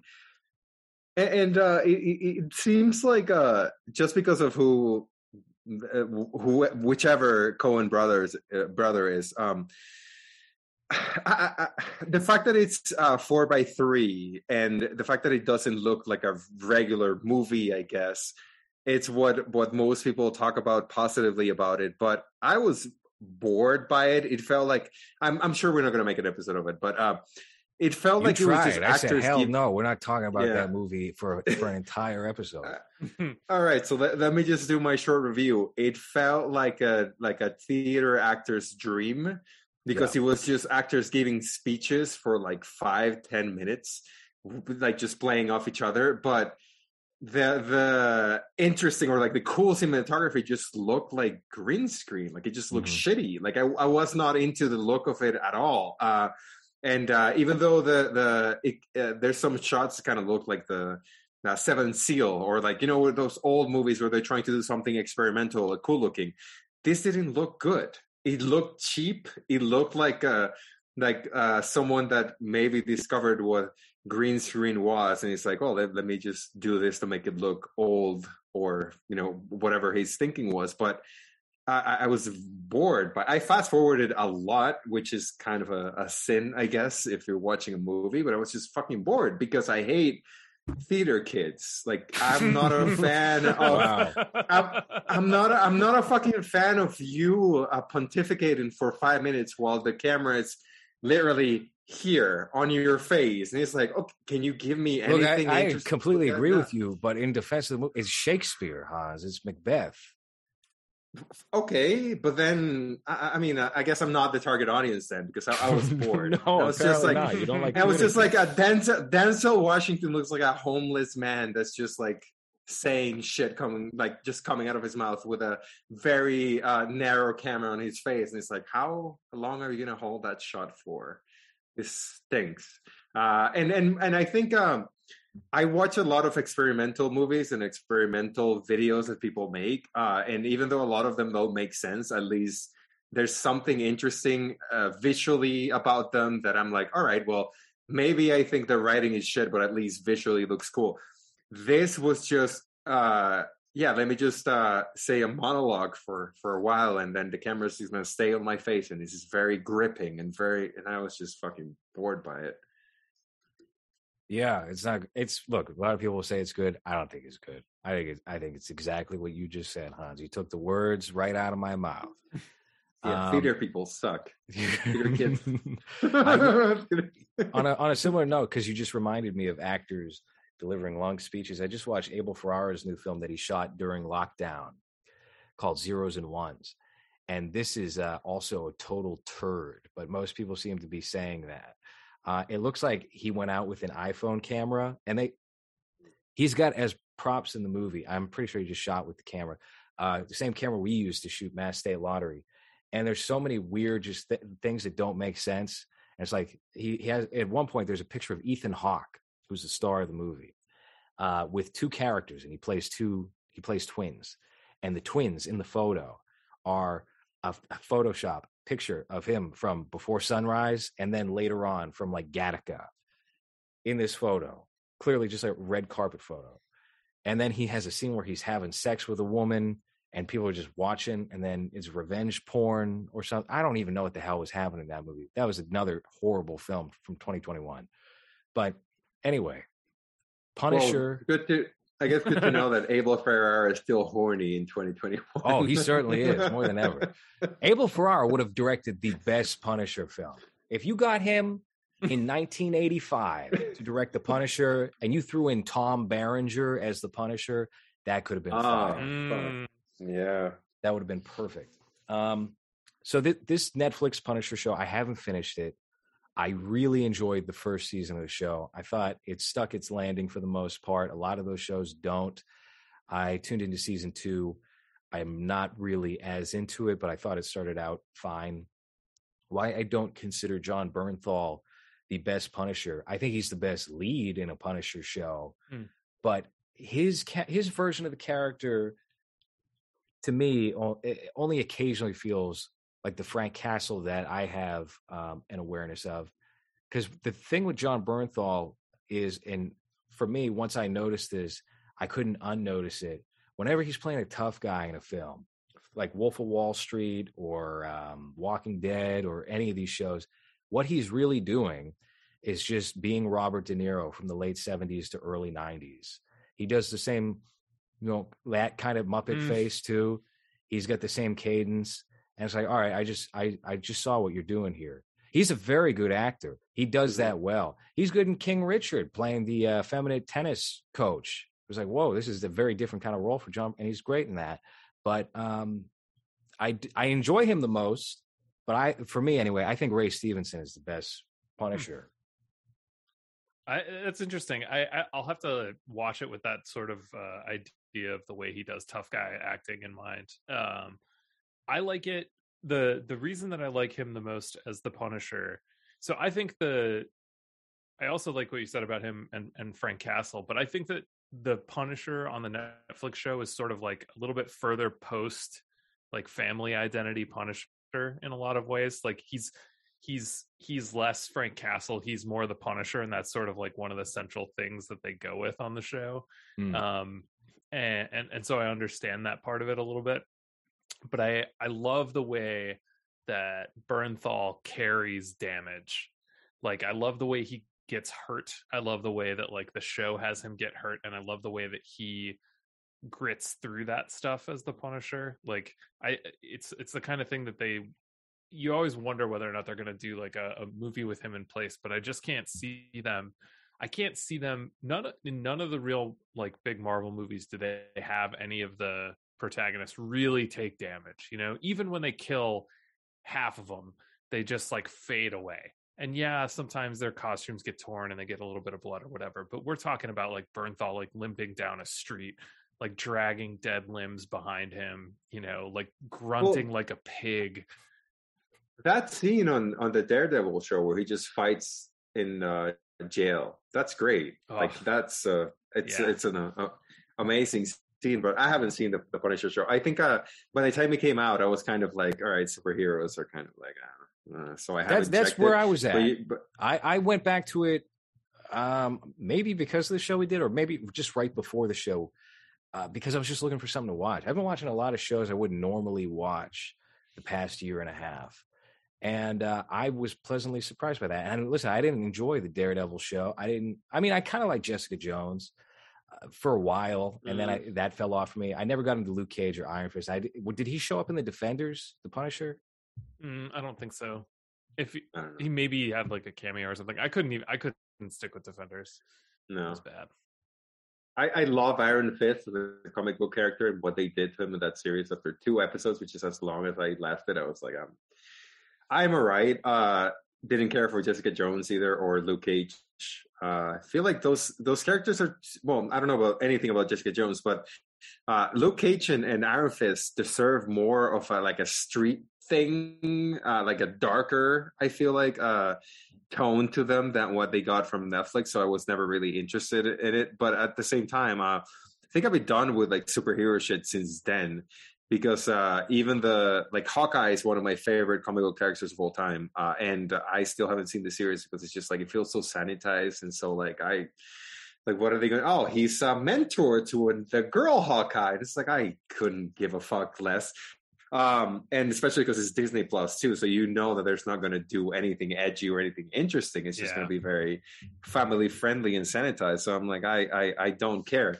But at this point, like I did like the 2. I think Daredevil is 3 seasons, right? I think so. Yeah. I saw the first 2, and then after that, I was kind of like, all right. I think I started watching. I watched like 2 episodes of Iron Fist, and I was like, cool. So at this point, I'm just like kind of done with anything that has to do with superheroes. So I'm very kind of out of the loop with that. The Punisher series, I have a couple of friends that have told me that it's actually really well done and really cool. So I might have to check that out. But yeah, I'm not on that train anymore. I feel like I haven't even watched that Spider-Man movie that everyone loves. I don't care to watch it. I'm kind of like I don't like what's the actor's name? The little boy that's probably like 30 something, but he still looks like a little Jonathan boy. Taylor Thomas. No, he's like 50 now. Yeah. No, but this kid that they're trying to make him into an action star from Spider-Man, that now he's playing the Uncharted character. He's like, Tom he still Holland. looks like a boy. Yeah, he still looks like a boy. That does not look like an action star at all, even though he's probably closer to my age than I think. No, but, he's not. No, you're old. Don't even try and lean your age down. All right, but I just don't. Hey, he's fine as Spider-Man, I guess, but I don't care. Like I was telling him that I'm. Did either of you see the latest Spider-Man movie? Nope. No. I saw the first one, and that's as far as I've gotten with this Tom Holland Spider-Man. It's going to take a lot to get me back into the theater for a Marvel thing. I didn't go to the theater to see it. I watched a bootleg cam. Someone snuck into a movie theater. And I got to say, for a Marvel thing, like a modern Marvel thing, probably the most enjoyable, but obviously it's entirely based upon liking the old shit that came before that had nothing to do with that. They do throw in the Daredevil from the Netflix show at one point. But I can't imagine they're ever going to pick up John Bernthal's Punisher again. It just doesn't fit Disney at all. I don't think they have any interest in doing that. Or even if they did like an adult line, I think the adult line would be PG-13. I don't even think you'd get anything like really gritty out of that, unfortunately. Well, you just said the Deadpool thing is going to be what, PG-13 or something? So right. It's like, okay, so you're just like, why do it then? Same with the 2004 Punisher. It's like, then don't do that character. There's a lot of other characters you can do. But was that one PG-13? I think so. It felt PG-13. I don't think it was. I think they went half-assed on it and they didn't need to because they thought they were going to get a PG-13 rating and then wound up with an R. Maybe I'm wrong. Maybe I'm misremembering. But what is the most violent thing you see in that movie? Them ripping piercings off that guy's face? Which they face? don't even really show. They just show it like stretching, you know? Yeah, I don't know. Yeah. Nothing comes to mind for that. The part where he like grabs a hold of the eyebrow ring and he's like, "This is a special one, isn't it?" And you're just like, I think the most grotesque thing was, what was it? It was John Panette cooking.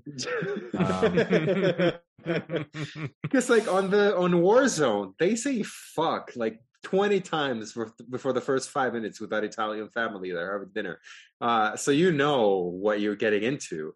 This Thomas Jane movie like is very sanitized, and it's very like, then don't fucking do this character. Go make a Jubilee fucking movie, you know, where it can be. Yeah, I don't even think they put her in X-Men. They should have, but yeah, like if you want to do it's like the same thing with whenever they try to do the Wolverine movies, and it's like, oh, this is PG-13. It's like, then don't fucking do it. Well, you know, I just realized we are one short. There was a fourth Punisher movie. Now this is an animated feature, made in Japan, where the Punisher and Black Widow team up. So there's do they have Pokemon. Yeah, that's right. It's a direct-to-video superhero anime by Madhouse. Now, I do recall that Marvel got in the anime game for a second. Now, you take a look at the DVD cover here. It doesn't look like anime whatsoever. Can we just pull up a quick trailer to this, Hans, and see what is going on with the Avengers Confidential, Black Widow and Punisher 83-minute feature? Who voices the Punisher in this movie? A Japanese man. Okay. They got the dub. Jennifer Carpenter from Dexter. There's a lot of overlap with Dexter and the Punisher here. Voices Black Widow. She didn't age well. She looked real old on the new Dexter. Yeah. Yeah.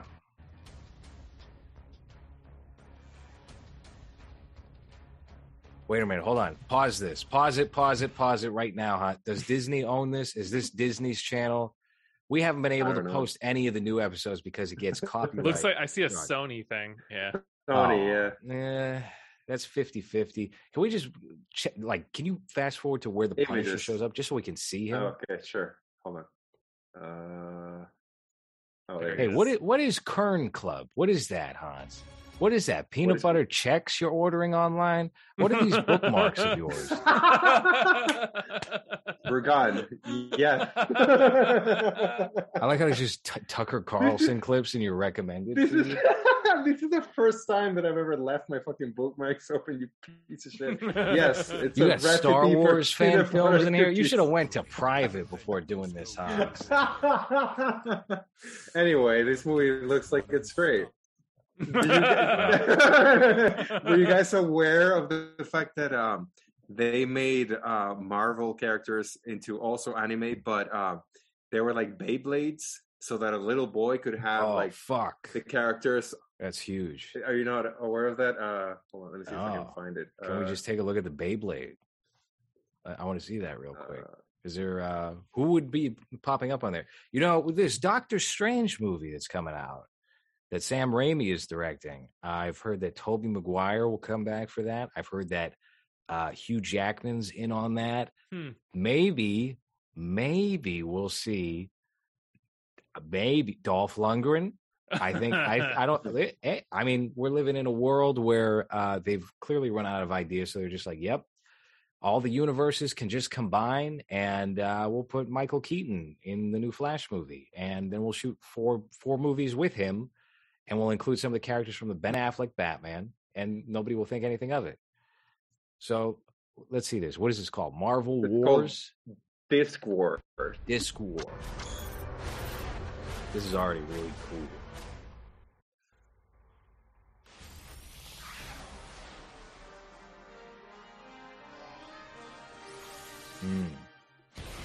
Whoa. Okay. I guess they're more like Pokemon than Beyblade, right? I think so. Thor here.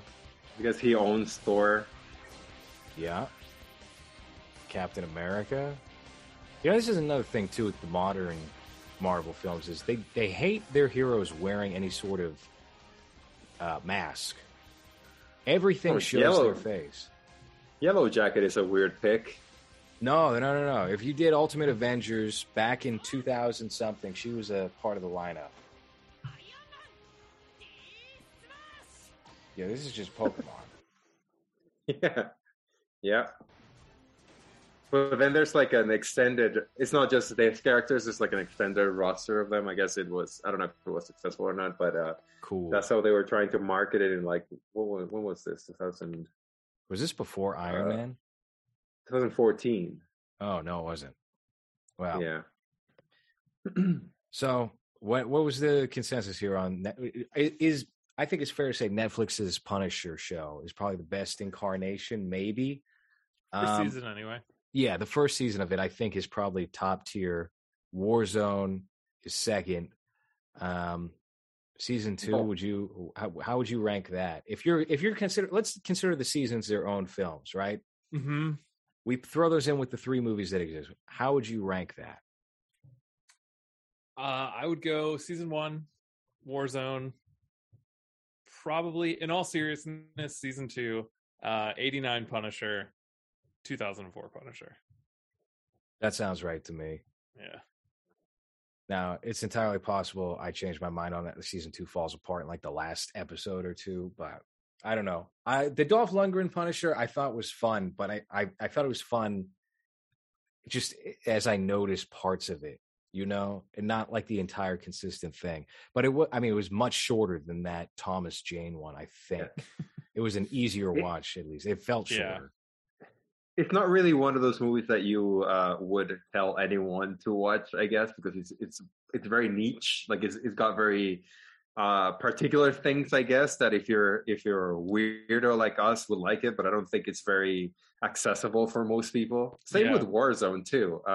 It's just in a different way, and that's the problem with 2004, that it feels like it's trying to be accessible for a wider audience, but it's a character that shouldn't be, because of his moral compass and like his actions and everything. So that's why it feels such a lukewarm, such a kind of lame Punisher, because it's like you're not even punishing anyone. So what's your name? It should not be Punisher that doesn't punish. But yeah. Well, what do you think they're gonna do anything with this character now that Disney owns it? No. I'd be surprised. It'd be very hard if they're going to keep to the idea of Disney Plus like not having R-rated content. If they're going to like really stick to Disney branding on all the Marvel stuff, I'd be surprised. I mean, they're having a hard time figuring out how to make X-Men work. That's a good point. Much less something like this. You can get away with it with Deadpool because he's goofy. You don't have to like have him losing limbs and like cutting people's heads off. Like he can just crack jokes, but right. They don't have any real outsider storylines at all. They can't figure X-Men out. I doubt they'll figure anything out for Punisher. The TV series will probably be as far as it goes, but who knows? My suspicion is that if he does come back at all, it's going to be, they'll reboot like Daredevil or something for Disney Plus, and maybe he'll have like a cameo or a very small role on that until this whole structure somehow falls apart, which doesn't seem like it's going to happen for about 40 years. I think it's very safe, right? People love those Disney Plus original shows, so I don't think that's going to change for a minute. The movies might disappear. We'll see. Have you guys watched Peacemaker yet? No, I haven't. That looks kind of.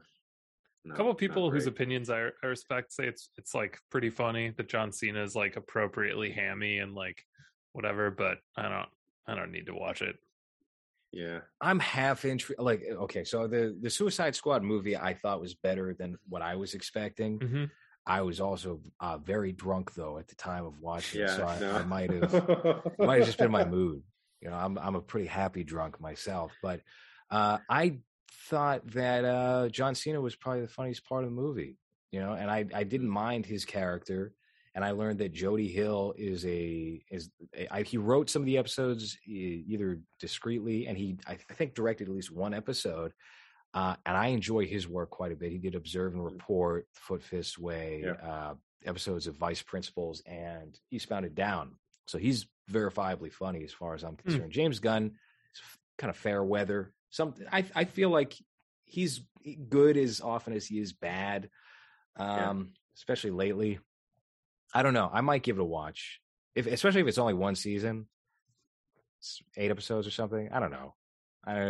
It's hardly the worst offense in the comic book genre. Much more interested in that stuff than I am in any more like Disney series. Have either of you guys watched Doom Patrol? No, I was gonna check out that and Titans a while back because I was like, oh yeah, there's just like these shows where all these characters are existing in live action and the budget looks not bad for that kind of series. It looks like it on a TNT drama level as opposed to CW. Right. They seem to be gritty or whatever. Although there was a clip from Titans that I saw of yes, the Robin one where he goes like Batman. Yeah. Like, well, that's the thing that happened with Peacemakers for me. Like I saw this scene that people were posting on Twitter about John Cena being like, well, Batman doesn't kill people and I kill people, or whatever the fuck. If Batman killed people, then crime would be as bad in Gotham or whatever. And I was just like, what is this like a forum argument from 10 years ago about how Batman should kill everyone instead, but it's John Cena delivering it. 10 years is being generous. Okay, yeah. Yeah. That's happening and I was right like, now. It's like that's kind of I don't know. That's bad James Gunn. That's what it felt like. I like Guardians. I like what he's done with Guardians of the Galaxy. This felt very much like self-aware James Gunn, which I don't like at all. Where it's very much like, hey, this is what people say on the internet, so now my character's going to say this. And it's like the same jokes and everything. It's kind of like, don't need self-awareness in general, I think, is a humor tactic has worn out its welcome. I think that time is very over, and the companies that are producing these and hiring writers aren't going to find out for like another 6 years, and we'll see something different. But yeah, that's very played out. It's been played out since about Deadpool, and I have very little patience for that sort of thing nowadays. I don't like where it's like clearly an over the top thing, and they know what it is, and it's a little tongue in cheek. I'd rather they just play it sincere. I think that ages much better too. Mm-hmm. Even if it's corny or even if it's like very cartoony, like Warzone, it's like I'd rather them believe in what they're saying, and that's just their world, instead of the Ray. What's it? Ray Winston? Ray what's his name? Ray Stevenson? Ray Donovan. Ray Donovan being like, hey, I'm gonna go punishment. I'm gonna go punish them, huh? Like fuck that. I'd rather them being like, all right, well, I'm this ridiculous character in this world. It ages better, like you said, instead of like, I'm aware of the joke, guys. Hey, I'm part of the joke. Because it goes back to like George Strang thing of like, that's not fun then. I can't make fun of you anymore because you're aware of it. So that kind of sucks. And we get a lot of that now where it's like, hey, what's the joke going on Twitter about this character? Well, now he's gonna say it. Hey, he said the meme, guys. This is like, fuck you. Like, that was Willem Dafoe and Spider-Man. They made sure to do that. Which was honestly, he did it fine. It was not I'm the Juggernaut bitch from X-Men 3. Oh, I point to that line all the time as the moment that comic book movies were doomed. Like when we start making like meme jokes in movie scripts, it's fucking over. It's done. What the Black Panther one? What are those? Right? Oh yeah, the shoes. Yeah. There's a Damn Daniel. Remember that was a meme? Damn Daniel. Yeah. Fuck. Yeah. Well, Doom Patrol is interesting. A little. It might be worth a glance. Not every episode is good, but there's some cool overarching stuff. It's based off of a Grant Morrison property, so like it's weird as fuck at times. And it's a good sort of counterpoint to all of the overproduced Marvel stuff. They're doing a good job with all these DC series being unique in and of themselves, and also like a solid storytelling counterpoint to everything else we're getting. That has a good cast to it too. That has Timothy Dalton, right, or Roger Moore, one of the Bonds. Roger Moore, Brendan Fraser. So Alan Tudyk plays the villain. And there's a couple episodes with him in it where he just nails it, like, which is really interesting because I've never been a super huge fan of his. Like, as like a guy who never really stepped outside of anything that Joss Whedon was directing. Right. Yeah, he's one of his go-tos. Yeah, he's very cool on the episodes of Doom Patrol that he's on. Is that so? I posted an image someone sent to me. I received it via text of Brendan Fraser. He has a huge belly in this photo, holding like a bag of chips and a 6-pack of like soda or something. I got to see if I can find this thing. And I feel like it's from that show. Is it not? Yeah, it might be. Yeah, man. I thought he was just a robot and did a voice on he there. is, but he wasn't always. So here's what I suspect, because he's popping up in a lot of HBO Max stuff, and he's going to be in Batgirl, which I'm kind of excited. That's the one. There we go. Yeah. All right. What a hunk. Nice. He's so happy there, man. Mhm. The leather jacket really makes it. Yeah, I love a leather jacket on a fat guy. So many times. Yeah. I've that smile. Yeah. I've been there. A bag of hot Cheetos and a beer. He definitely has a contract with HBO Max, which is probably why he's showing up on the show as himself. They're just trying to fit him into any movie they can. He was in that Soderbergh one, and he's fine in that, but he looks kind of ridiculous with the top hat and the jacket. He kind of looks like Fat Man from Metal Gear Solid. And he's going to be playing, I don't know how they're going to do this, I guess with modern magic, CG. He's going to play Firefly in the new Batgirl movie, which is a guy who gets around on like a jetpack, remember, and burns buildings down because he's a weirdo fireman or something. Great. Are they going to do like they did with Scarlett Johansson in that Avengers movie when she was pregnant, and they just get her face into someone else's body, but he's pregnant with fat? Probably, but there's a shot of they have. I mean, I've seen on-set footage where he's like the cool guy walking away from the fire, but he's in his Brendan Fraser body, you know. So I don't know. Maybe they're going to do the liquefy tool on him or something. We'll see. I'm very interested in that Batgirl. A lot of people would dismiss it, saying, "Oh, that costume looks like shit." I think it looks fine. It looks like the new Batgirl with the purple leather zip up. It's whatever. Purple and yellow. Yeah. The Gotham City they built over in Scotland looks like similar enough to the Burton Gotham City without sucking its tit too much. And they got a good cast. They got Michael Keaton for that. They got Fraser and they got J.K. Simmons. So I'm probably more excited. I have more faith in that maybe than I do for that Flash movie that's coming out. Oh, that's gonna reshape the DC universe. That Flash movie. That's gonna reset I hate how you just put it like it was a tidbit. Like it's something to be excited for. God. Yeah. I love how that guy just got away with like beating girls up in like Iceland or he whatever. Fucking choke slammed that girl. She was like, "Oh, I love you. Could I have your autograph?" And he paused for a second, thought about it, and fucking attacked her. And they just covered it up. They hit it. Just like the Ryan Seacrest groping a hairdresser accusation. No. We got a rockin' New Year's Eve to shoot in a couple of weeks. We can't have that. They will. Who's the Hawkeye? Jeremy Renner. Jeremy Renner. His thing was, I'm doing coke with my 17-year-old babysitter. I'm fucking all these young girls in front of my wife. And there was a hit piece, and they were like, "Nah, we got Hawkeye coming out in a couple of months." It goes away. It's Tom Hardy's tidy whitey's pictures from MySpace, and it's like, "Oh no, he's not that gay guy that was posting about or whatever." He loved talking about being bisexual and stuff, and then all of a sudden, nah, what are you talking about? Nah, that was just a phase. That was David Bowie. Everybody's bi in college.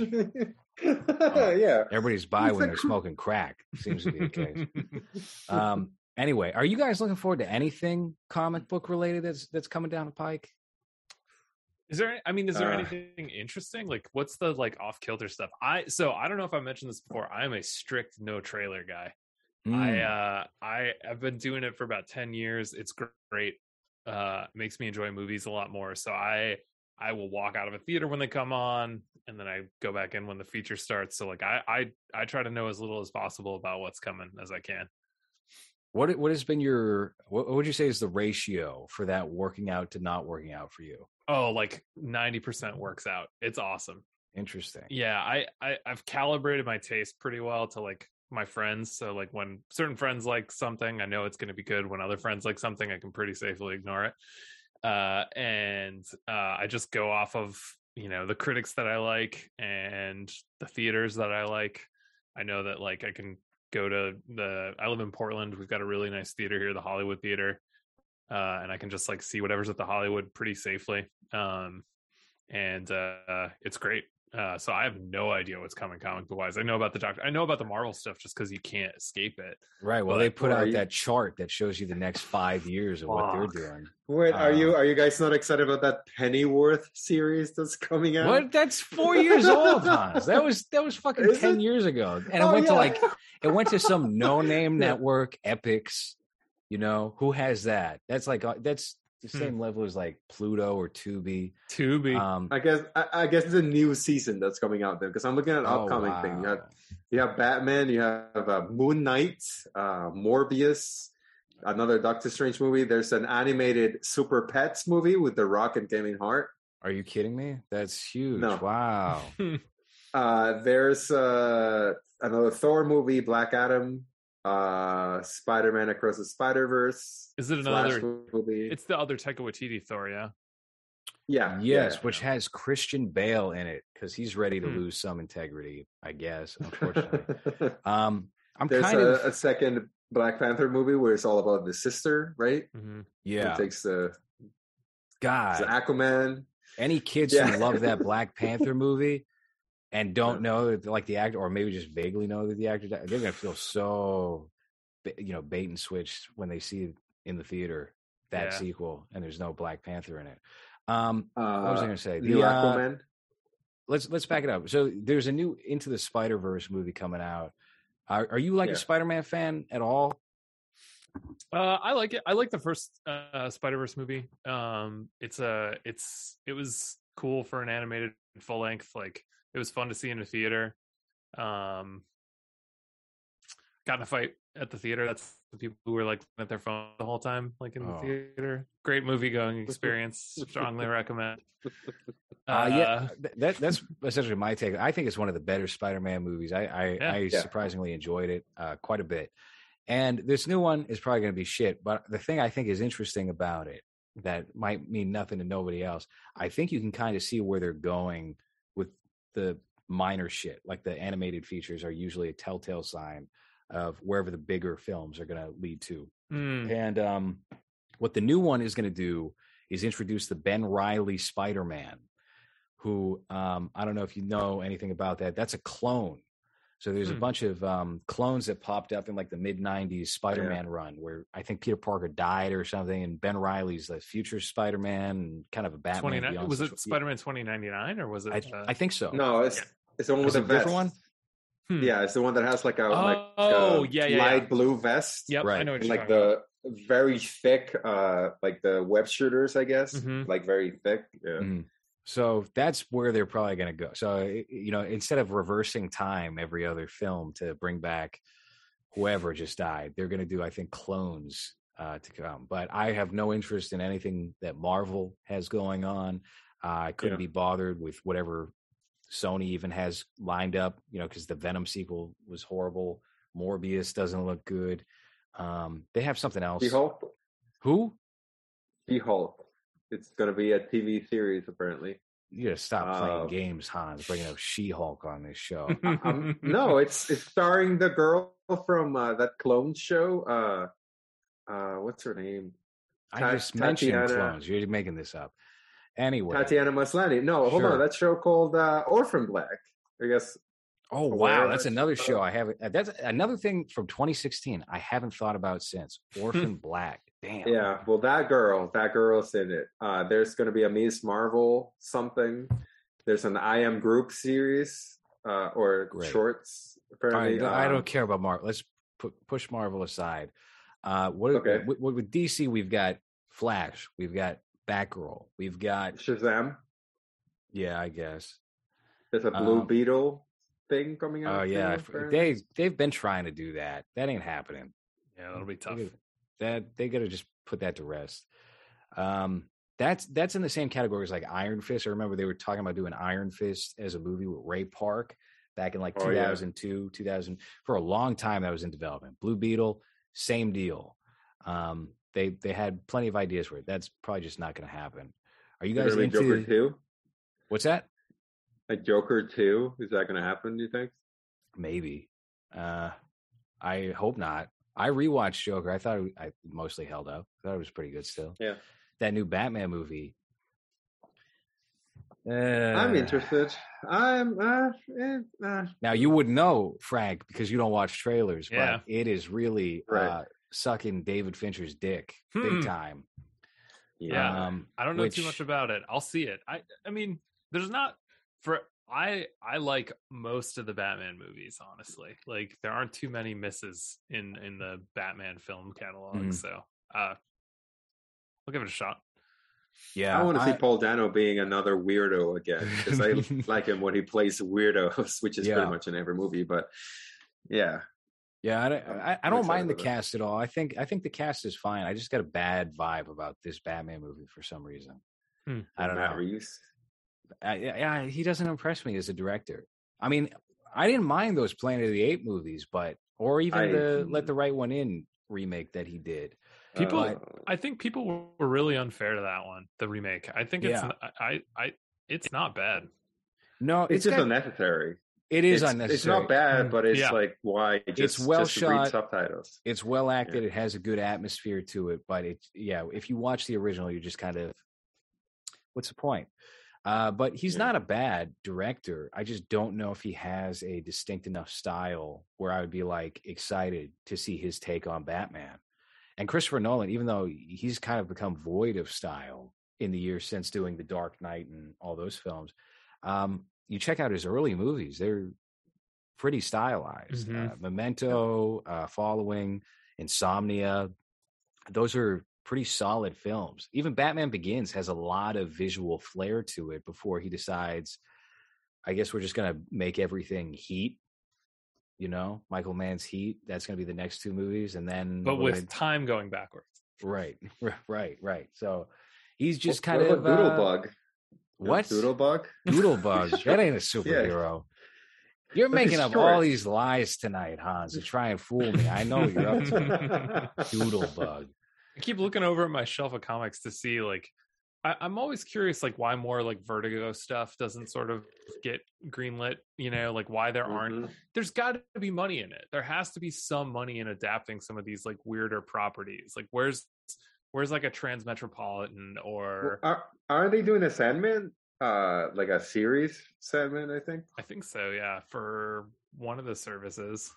Right. Audible currently is promoting like an A-list cast for their Sandman audiobook series, but I think Joseph Gordon-Levitt was supposed to play the protagonist on the Sandman TV show. No, they're casting a show for one of them right now, right? Because they're still in casting, or at least they were still making casting announcements not that long ago. I don't know. I haven't heard anything about it in quite some time. It's been a second since that property was brought up. That was around the same time they were thinking about doing Justice League Dark with Guillermo del Toro. That seems to have, that's definitely dead. They're talking about, here's what we would have done. This is the Swamp Thing design. So I don't know. Transmetropolitan, though, that one's an interesting one because it could be, especially with special effects that you have now. Like if you do it in like a Blade Runner-y type of thing, visually at least, I think that could be very successful. But have you seen the Blade Runner Adult Swim show, by the way? No. That is horrible. That is ungodly. I can't believe they allowed that on the air. It looks like PlayStation 1 cutscenes. Do you want to pull up the trailer to that real quick, Hans, so people know what we're talking about here? It's a standard Adult Swim show. It's only about 12 minutes long, and I was pretty excited about this. And then I watched a couple of minutes of one episode, and I was like, "Are you serious right now? This feels like a sci-fi show from the early aughts. This feels like, I think it was Lex with 2 X's. That's what it looks like, except Lex probably had more fluid animation. It looks worse than that Final Fantasy movie that we talked about. Well, Final Spirits Fantasy Within? Spirits Within also has fluid animation, which makes it easy to watch, even if the designs are older. This is really bad. What year was this made? This year. No. Yes, this started airing in late 2021.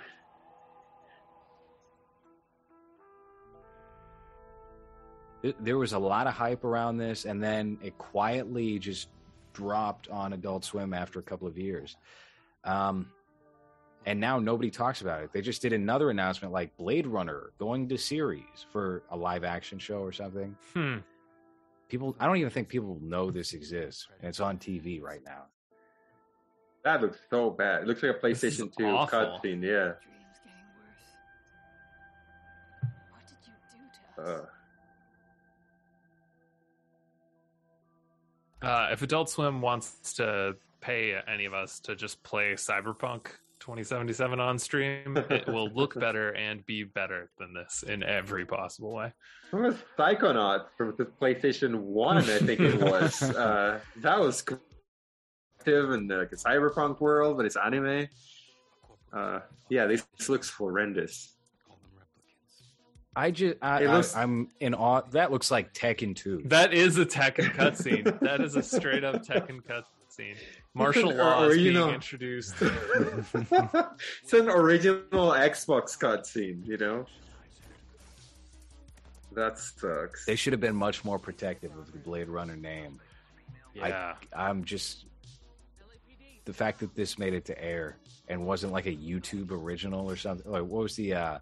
was it Mishima or some cutscene channel where people would make movies? Yeah, Machinima. Machinima, yeah. Horrible. Yeah, that's how Rooster Teeth got its start. Yeah. You know what this feels like? Whenever you would see a trailer of like the Resident Evil 1 or 2 showing cutscenes like that. Well, actually, no, never mind. I started playing Resident Evil 1, and I don't know if you guys remember how that starts, but it's just really bad actors on like a field, and they're running away from zombies. But it's like just it's really bad. But it kind of reminded me of that. Whenever you will play one of those games and the cutscenes look good for the time, and then you play the game, it's like, oh, this looks nothing like those. Well, that's the fun thing about the early PlayStation games is they just hired whatever like white actors lived in Japan at that time, so they're like the quality of acting didn't matter because they couldn't tell if they were acting well or not because the English was obviously second language at best. So you had just a bunch of nobodies showing up and dressing up as like very Halloween store costume-esque characters. And Resident Evil has great deliveries from some of these people. Also, I don't know if you guys were big fans of Twisted Metal back in the day, but there's a lot of lost cutscenes from that first game with some actors here. Why is this like fucking worth? Because it was PlayStation. It's going to be 360p. I was a Twisted Metal fan. I love Twisted Metal. There's Hans, if you want to look up real quick, Sweet Tooth Ending, PlayStation 1 Twisted Metal. I remember this. You've seen it before? Yeah, the Sweet Tooth. Yeah. So the whole premise, I guess, of Twisted Metal, which was lost on me at the time because it was just a cool car game when I was playing that when I was like 12 or 13, is you win Twisted Metal, which is like Cannonball Run meets Battle Royale. And Calypso, who's like this weird long-haired guy who has no face or something in the first game, will grant you a wish. And there's a bunch of really terribly acted end scenes that were not included on the game in favor of like a scroll, because I guess they had to make space or something, or they just didn't like how it came out, that I discovered recently because I was watching a lot of Resident Evil documentaries for the show we did on it. And it linked me over to Twisted Metal, and I got in this hole, and I found these endings. Hans, do you have anything on that? There's one that's animated. Is that the one you're talking about? No. It's PlayStation 1. It's real people. Oh. Well, give me 1 second. There's a 37-minute of every ending, but let me see if I can... It's on there. It's the first one. Oh, yeah. Okay. It's got it. All right. Oh, 1 second. This? Oh, Sweet Tooth, Lost Ending. Wow. So this was probably just filmed in some random LA garage in 1995 or 6. And this is for the Hallmark character of Sweet Tooth.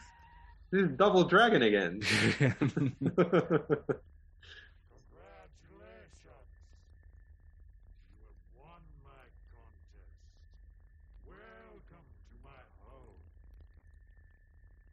you know, Mr. K, Sweet Tooth in this game, I guess, just kidnapped some random Asian woman.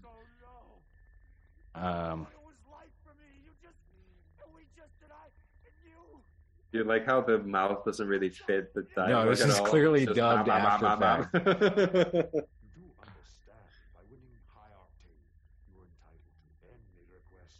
Wouldn't it be cool to have an army of shirtless, naked people? Gene wearing bad guys.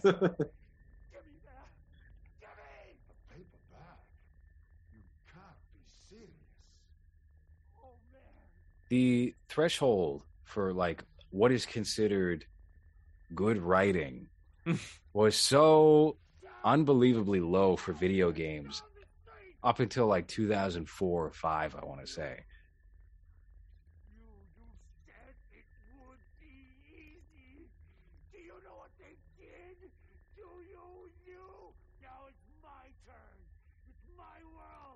Same with acting, apparently.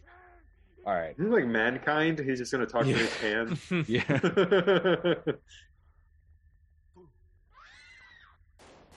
What the fuck?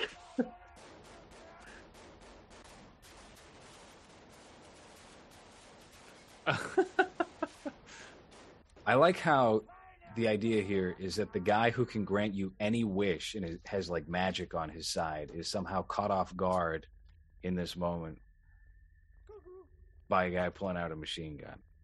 Couldn't he just wish to have a face too? Like, just could, you know?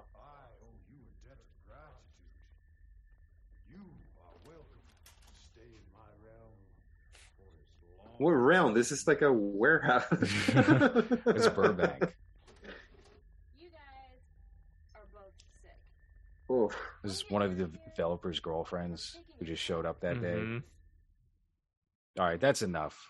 Oh, is that it? This is what they replaced it with, is this scroll here. That's big. I don't know which one's worse. I guess this one's shorter, probably, right? My internet just... Yeah, we don't need to watch anymore. All right. I think we're good. We're at the 2-hour mark now for movies. So, you know what? We did talk about The Punisher quite well and at length. We did those 3 movies and the Netflix series even justice compared to The Weatherman and the Family, which I feel like we did talk just enough about on the first show we did with you, Frank. So, anyway, I know you're kind of a discreet fellow, so you don't really have anything to promote. But real sneaky. Yes, it's probably better that way, to be honest with you. But Hans, if you want to promote something, you want to promote, what is it, Bollywood link for your premiere film, your debut? Yeah, what's world-renowned entertainer Hans Lam. What is it? International Friends? comedian. Yes.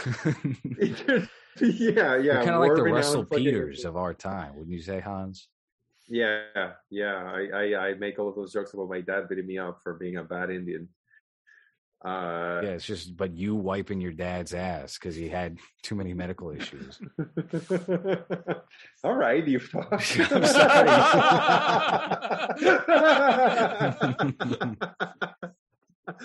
Yeah. Bollyfan.com. Yeah, an internationally renowned comedian and entertainer. Hold on. Let's just see the page real quick, since that's how we started the show. That's how we'll end the show. Okay. First appearance, movie, Mass State, or is it Comfort Systems? And it's just not aligned. Yeah. Movie, TV credits, good stuff. I don't even know who this character is from Comfort Systems. Who the fuck is Ivan? Ivan Latimer? That's me making a pedophile joke about you. Oh, here's a bit about, this rapist was caught, and I put up a photo of you in glasses in someone's kitchen. And that's where I was like, he could play a glasses-wearing rapist again. And that's this character now. So this is, see, humble beginnings. But you're not really a rapist in the film. You're just a dastardly man. I'm just fun. I'm a fun guy. A fun fellow. An internationally renowned comedian. Well, yeah, all right. I mean, we're laughing at you from a different country. Yes, it's technically correct. I guess so. Yeah. Those Indians got me right. God damn. That's great. How do you? What? No. I just I remember how you became aware of this, but yeah. Yeah. So But maybe that's the market we should sell the movie to, like the Indian market. We just need a couple of scenes where I'm we need a dancing dance or something. sequence. and- Yes. Can you come back to the States for a week so we can get the choreography down? Just record each other just dancing in front of a green screen and just put them all together. Who cares? Yeah. just 5 minutes of it. Yeah, it'll be like Yeah. Macbeth. It'll be great. Yeah.